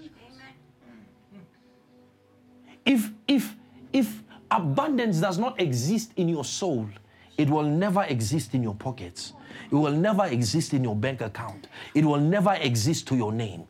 If your soul is not filled with what necessitates for wealth and riches, that's how you buy. That's how you make transactions in the spirit. The universe of God is governed by laws, is governed by principles. And most of these principles are universal in nature. A man who learns how to tap into it, my brother, it doesn't matter if they don't believe in God, it doesn't matter if they are a murderer, those principles will work for them. Why? Because of the nature of God. The just, the righteousness of God makes no distinction. His rain falls on the just and on the unjust. His sun falls on the just and on the unjust. That's the laws of life. Say, Lord, I have no money to buy. He said, come, buy. Lord, but I have no money. Come buy wine and milk without price, without money. How? As the rain falls down on the earth and does not return, but waters it, that it may bring forth bud. Then he says that it may give seed to the sower and bread to the eater. So shall my word, so shall my word, so shall my... What are your words doing? Because God is saying, my words don't return to me. If God's word don't return to him, that means your words don't return to you. That means words do not carry void consequences. There's always a consequence to words. If that is the case, that means the primary currency of life is words. That a man can speak himself out of poverty. A man can speak himself out of diseases and sicknesses. A man can speak himself out of failure. A man can, because you become what you say. I want to show you this principle from God's perspective. Remember, I hope, I can't force you, but I hope you are listening to the Man series. I hope you are getting that thing into your spirit, you are getting that thing into your mind. Because once that thing clicks in your mind, there is nothing in this world that's too good for you. Why are you not why is your spirit, your soul, not associated with the good, with the abundance, with the glorious in life? Whose problem is that?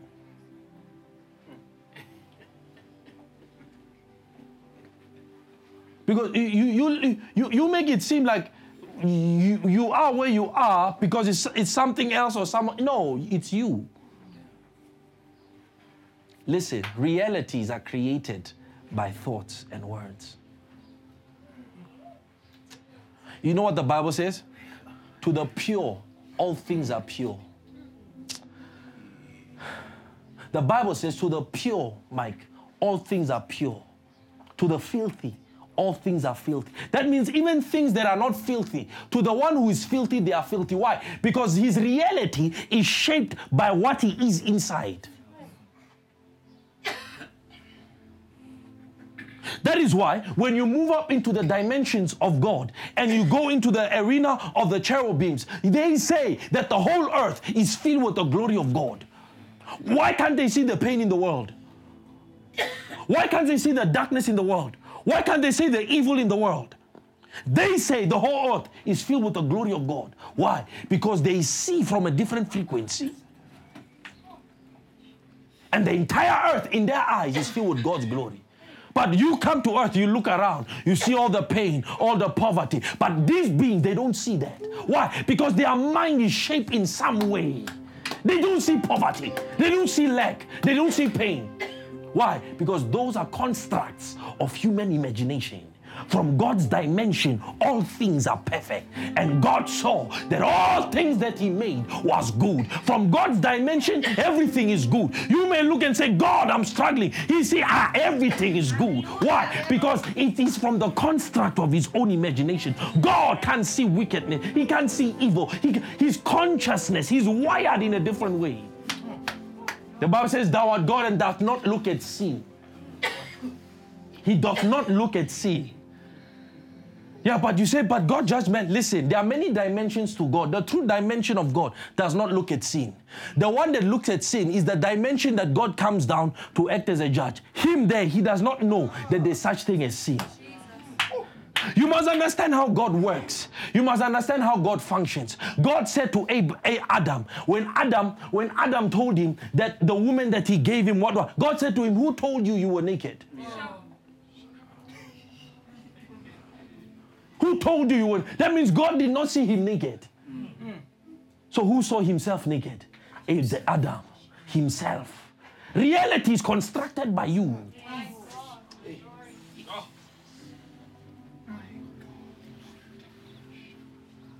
You tell people, think right. Talk right. Yung kirelang. You irate, how to.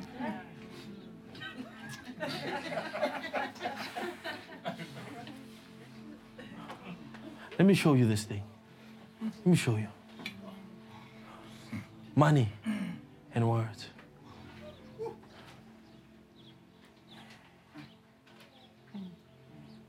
Let's read. Genesis 1, verse 3. I'm poor. Who told you? Yourself. I'm broke. Who told you? Yourself.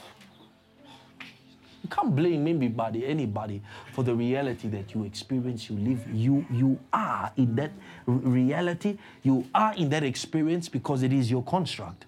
For as a man thinketh in his heart, so is he. You know what the scripture says? It says trouble falls unto all men. Look at Jesus. Did Jesus have a troubled life?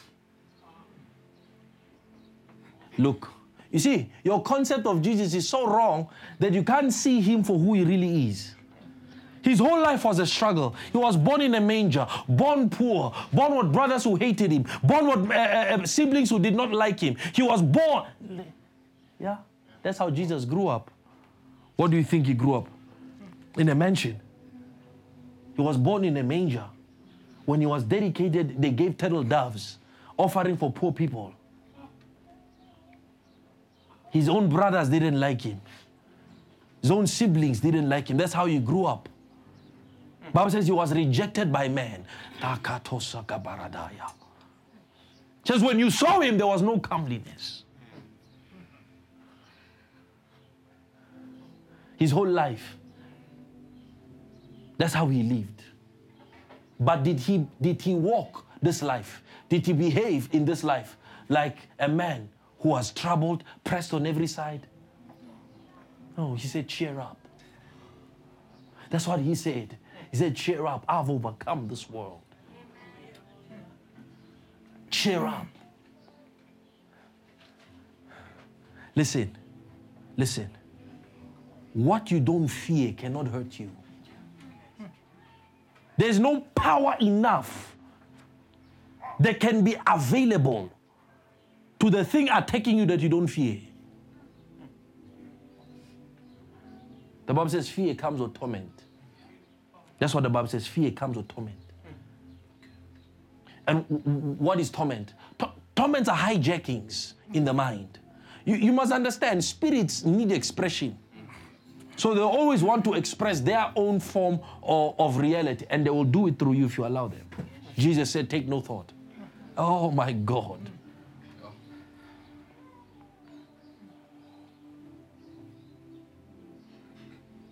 Jesus said, take what you shall.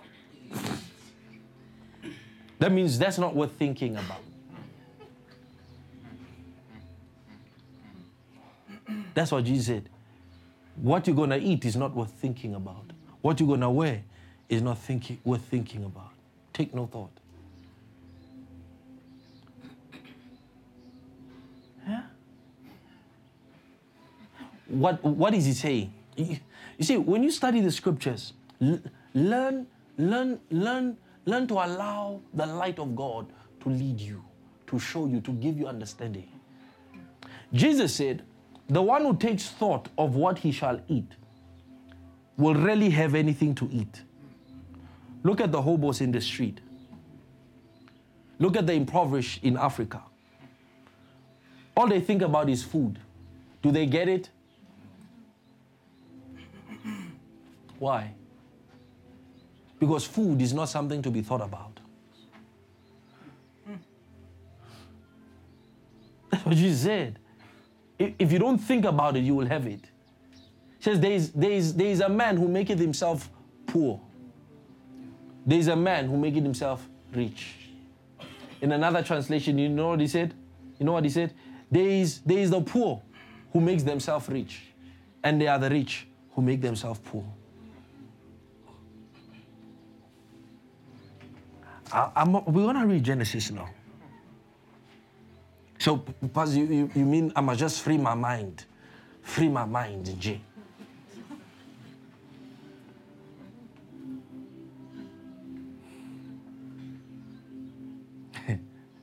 I didn't say that. Question, do you believe Jesus? I asked myself this question one day. I said, Lord, I hear all these things, I read all these things, I see all these things. But they ask me, there's one question that all these things I'm reading ask me.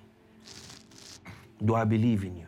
And I made the decision that day, I believe in Jesus.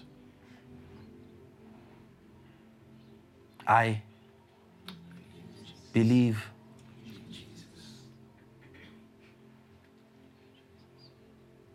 Years ago, I made it. I believe. So whatever he says, it goes.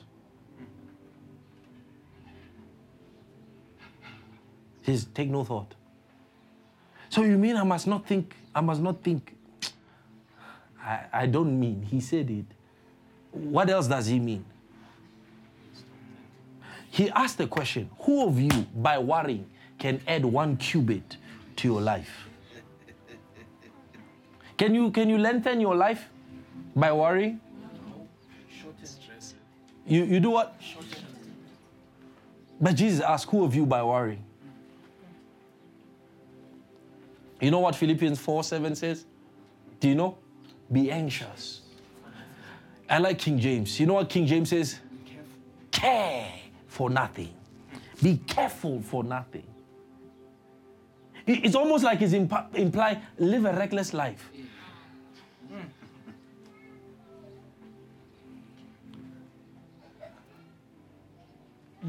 Can you get to a point where you have no worries?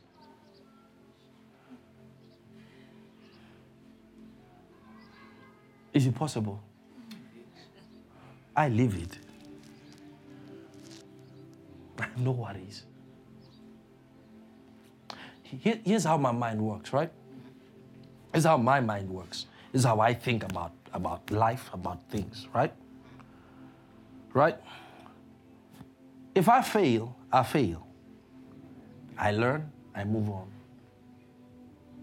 Right? If I say I believe and I hit my face on the ground, it's fine. I'm not going to be embarrassed about my failures. If it doesn't work out, it's fine. My mind has no attachments to anything. Why? Because whatever I have now, there was a point in my life I did not have. I don't know if you understand me. There was a point in my life I did not have. And if it can go now, it means I can have it again. Because there was one point I did not have. Do you get that? So even if I don't have what I'm going to have, it's not going to bother me because I'm going to have it. Because I knew there was a point when the thing that I have was not there. Do you get it? No, you don't. Mike, there was a point in your life you were walking with that Siemens of yours. Right? You did not have this. It was not in your possession. Right? It was them Jumbo or Siemens, right? You didn't have this. Right? But now you have it. Right? Why would you be afraid of losing it? Because at one point in your life, you were not looking down at this. You were looking down at this. So now that you have this, why do you make this your whole world? Your whole world should be the thing that brought this into your possession. That's what your whole world should be. Because even if this can go, this thing can come back again. Do you get it? Do you get it?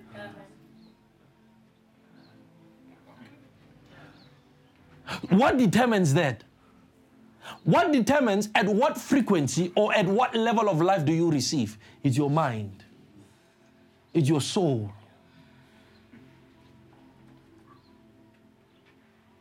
Nothing else. I'm going to show you now, okay? I'm going to show. If you can start doing this, brother. Oh, Lord. Oh, Lord.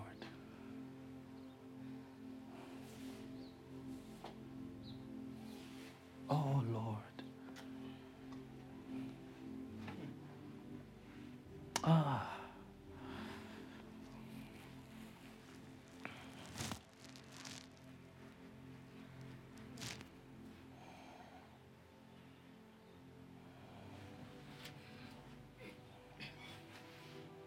$15 here.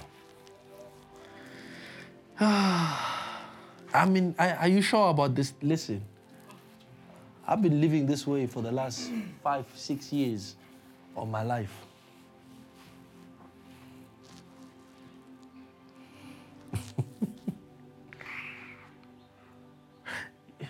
You know what needs to change? Your perception, your understanding. Listen, if you, oh God Almighty, let's read Romans. Let me show you something.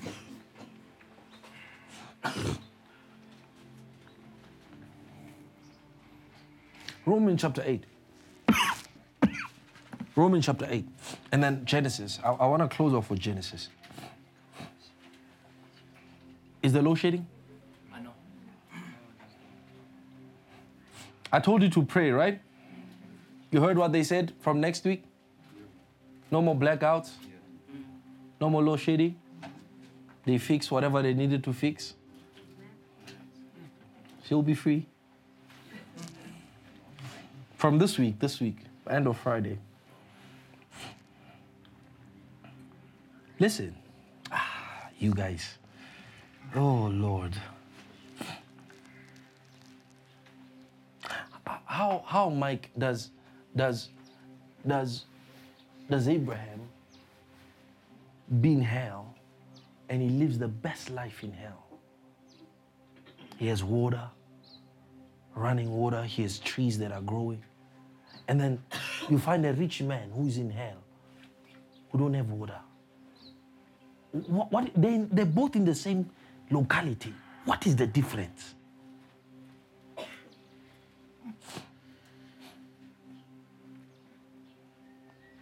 Why are the rich people in Africa?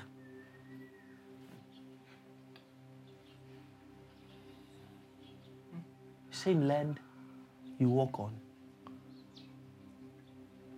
Yet in the land of the poor, there are rich people.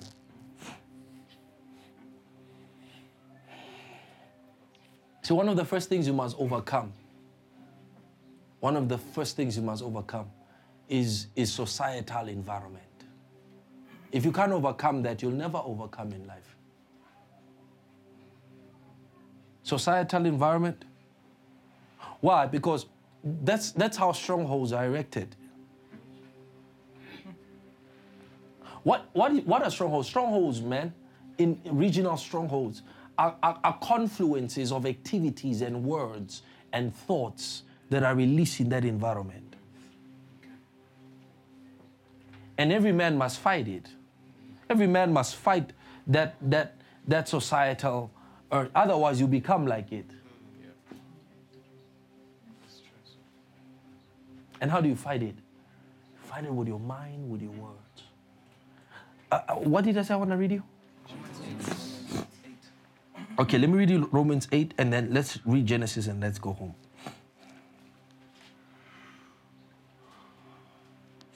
Okay, yeah. Romans 8, chapter...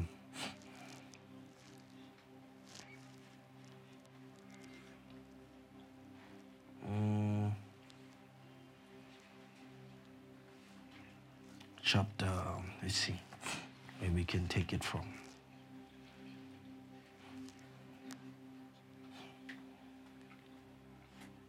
Let's take it from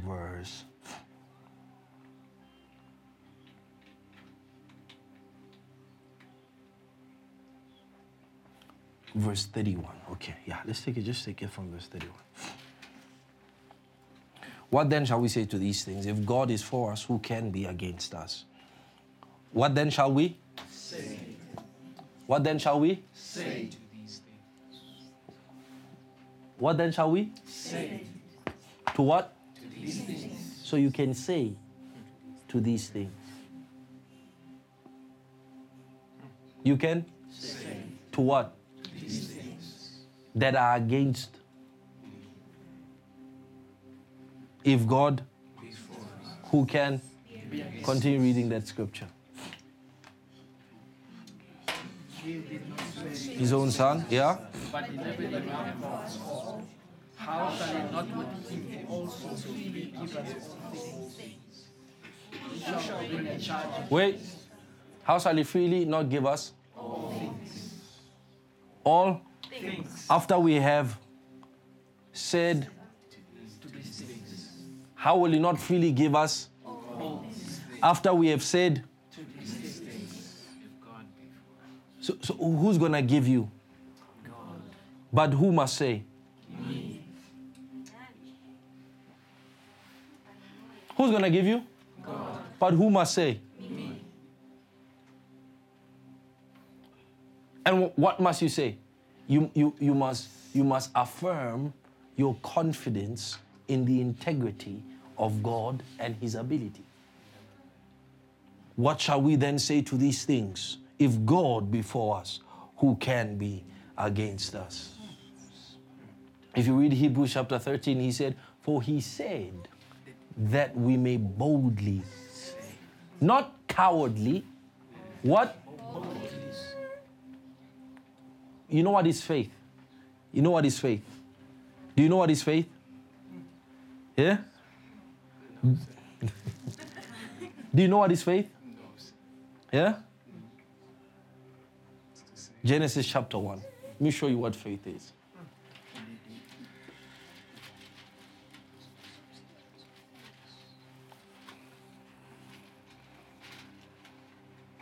Let's read Genesis 1. In the beginning, yeah, yeah, yes. And the Spirit of God was hovering over the face of the waters. Then God said. Then? God said. Then? God said.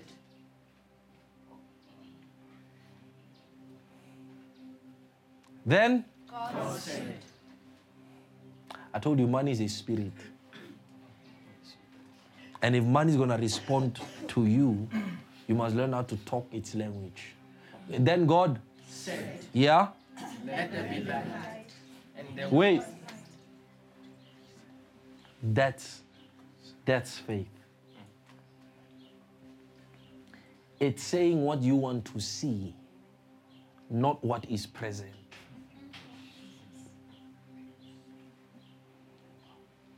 I repeat it.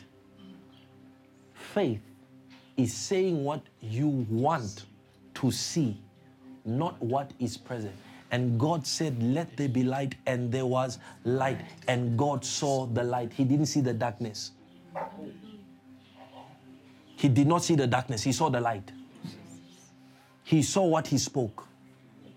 That's faith. So, you know what's the problem with many of you? You speak what you see. I'm broke. Yeah. I'm sick. Yeah. I'm afflicted. Yeah. I'm in debt. Yeah. So what must change? Nothing's going to change. The reality will be perpetuated because that's what you said. And you will always see what you say. So if you want to change your reality, you must start saying not what you see, but what you want to see. So how do you go about it? I don't have a car. Yeah, you don't have a car. I'm getting a car. When? It's none of your business. I'm getting a car. Oh, well, but you don't have it. I didn't deny it. I'm getting a car.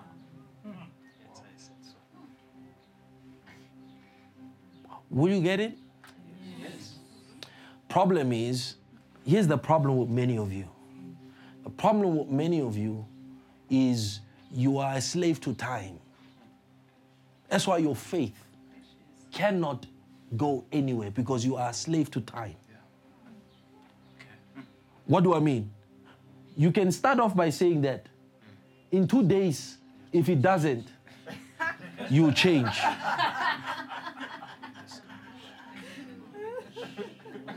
Yeah, I've been saying I'm healed. I've been saying I'm healed for the last 7 days. Still, there's nothing. You see, do you see your problem? You don't see it. You don't see it. You know what's your problem? You've been saying it, but you've not been seeing it. Why? Because you are waiting for time. So you keep saying, I'm healed, but you are looking at you are sick. So you are saying what you expect, but you are accepting what you are seeing.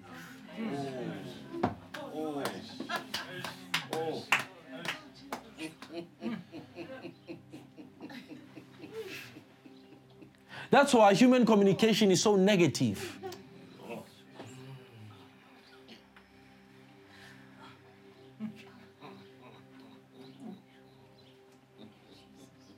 And you live in an environment with negative spirits. Start saying, I'm gonna be bawling. They're like, you bawling. That's why you remove yourself from that company. Because remember, you see, you guys, you are a slave. You are a slave to time. You are a slave to your friends. You are a slave to everything. Don't be a slave to nobody. Don't be a slave to nothing. You say, I'm going to be rich, and they're like, you going to be rich? We ain't friends anymore.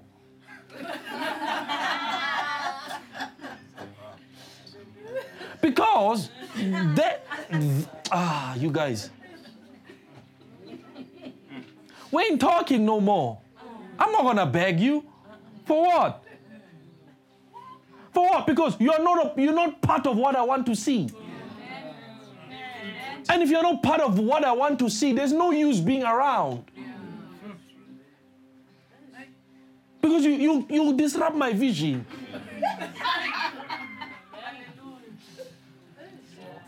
Some of you, you wouldn't speak yourself down if it wasn't for the presence of some people around you.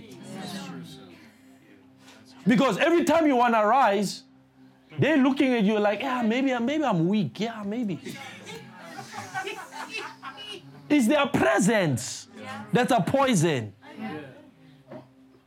You're like, yeah, maybe I'm weak. Maybe he's right. Maybe I'm weak. So you expect reality projected to you by somebody's own inferior perspective of themselves? Because people who hate or speak other people down, normally most of the time is because the Bible says. I don't say these things. The Bible says, from whence do wars come from among you? It says, do not come from within you. It's inner wars that cause external wars. A person is fighting everybody. It's because they are fighting themselves. Take a breather, deal with yourself, fight yourself, conquer yourself, and then you'll see you'll have peace with everybody. And God said, what are you saying?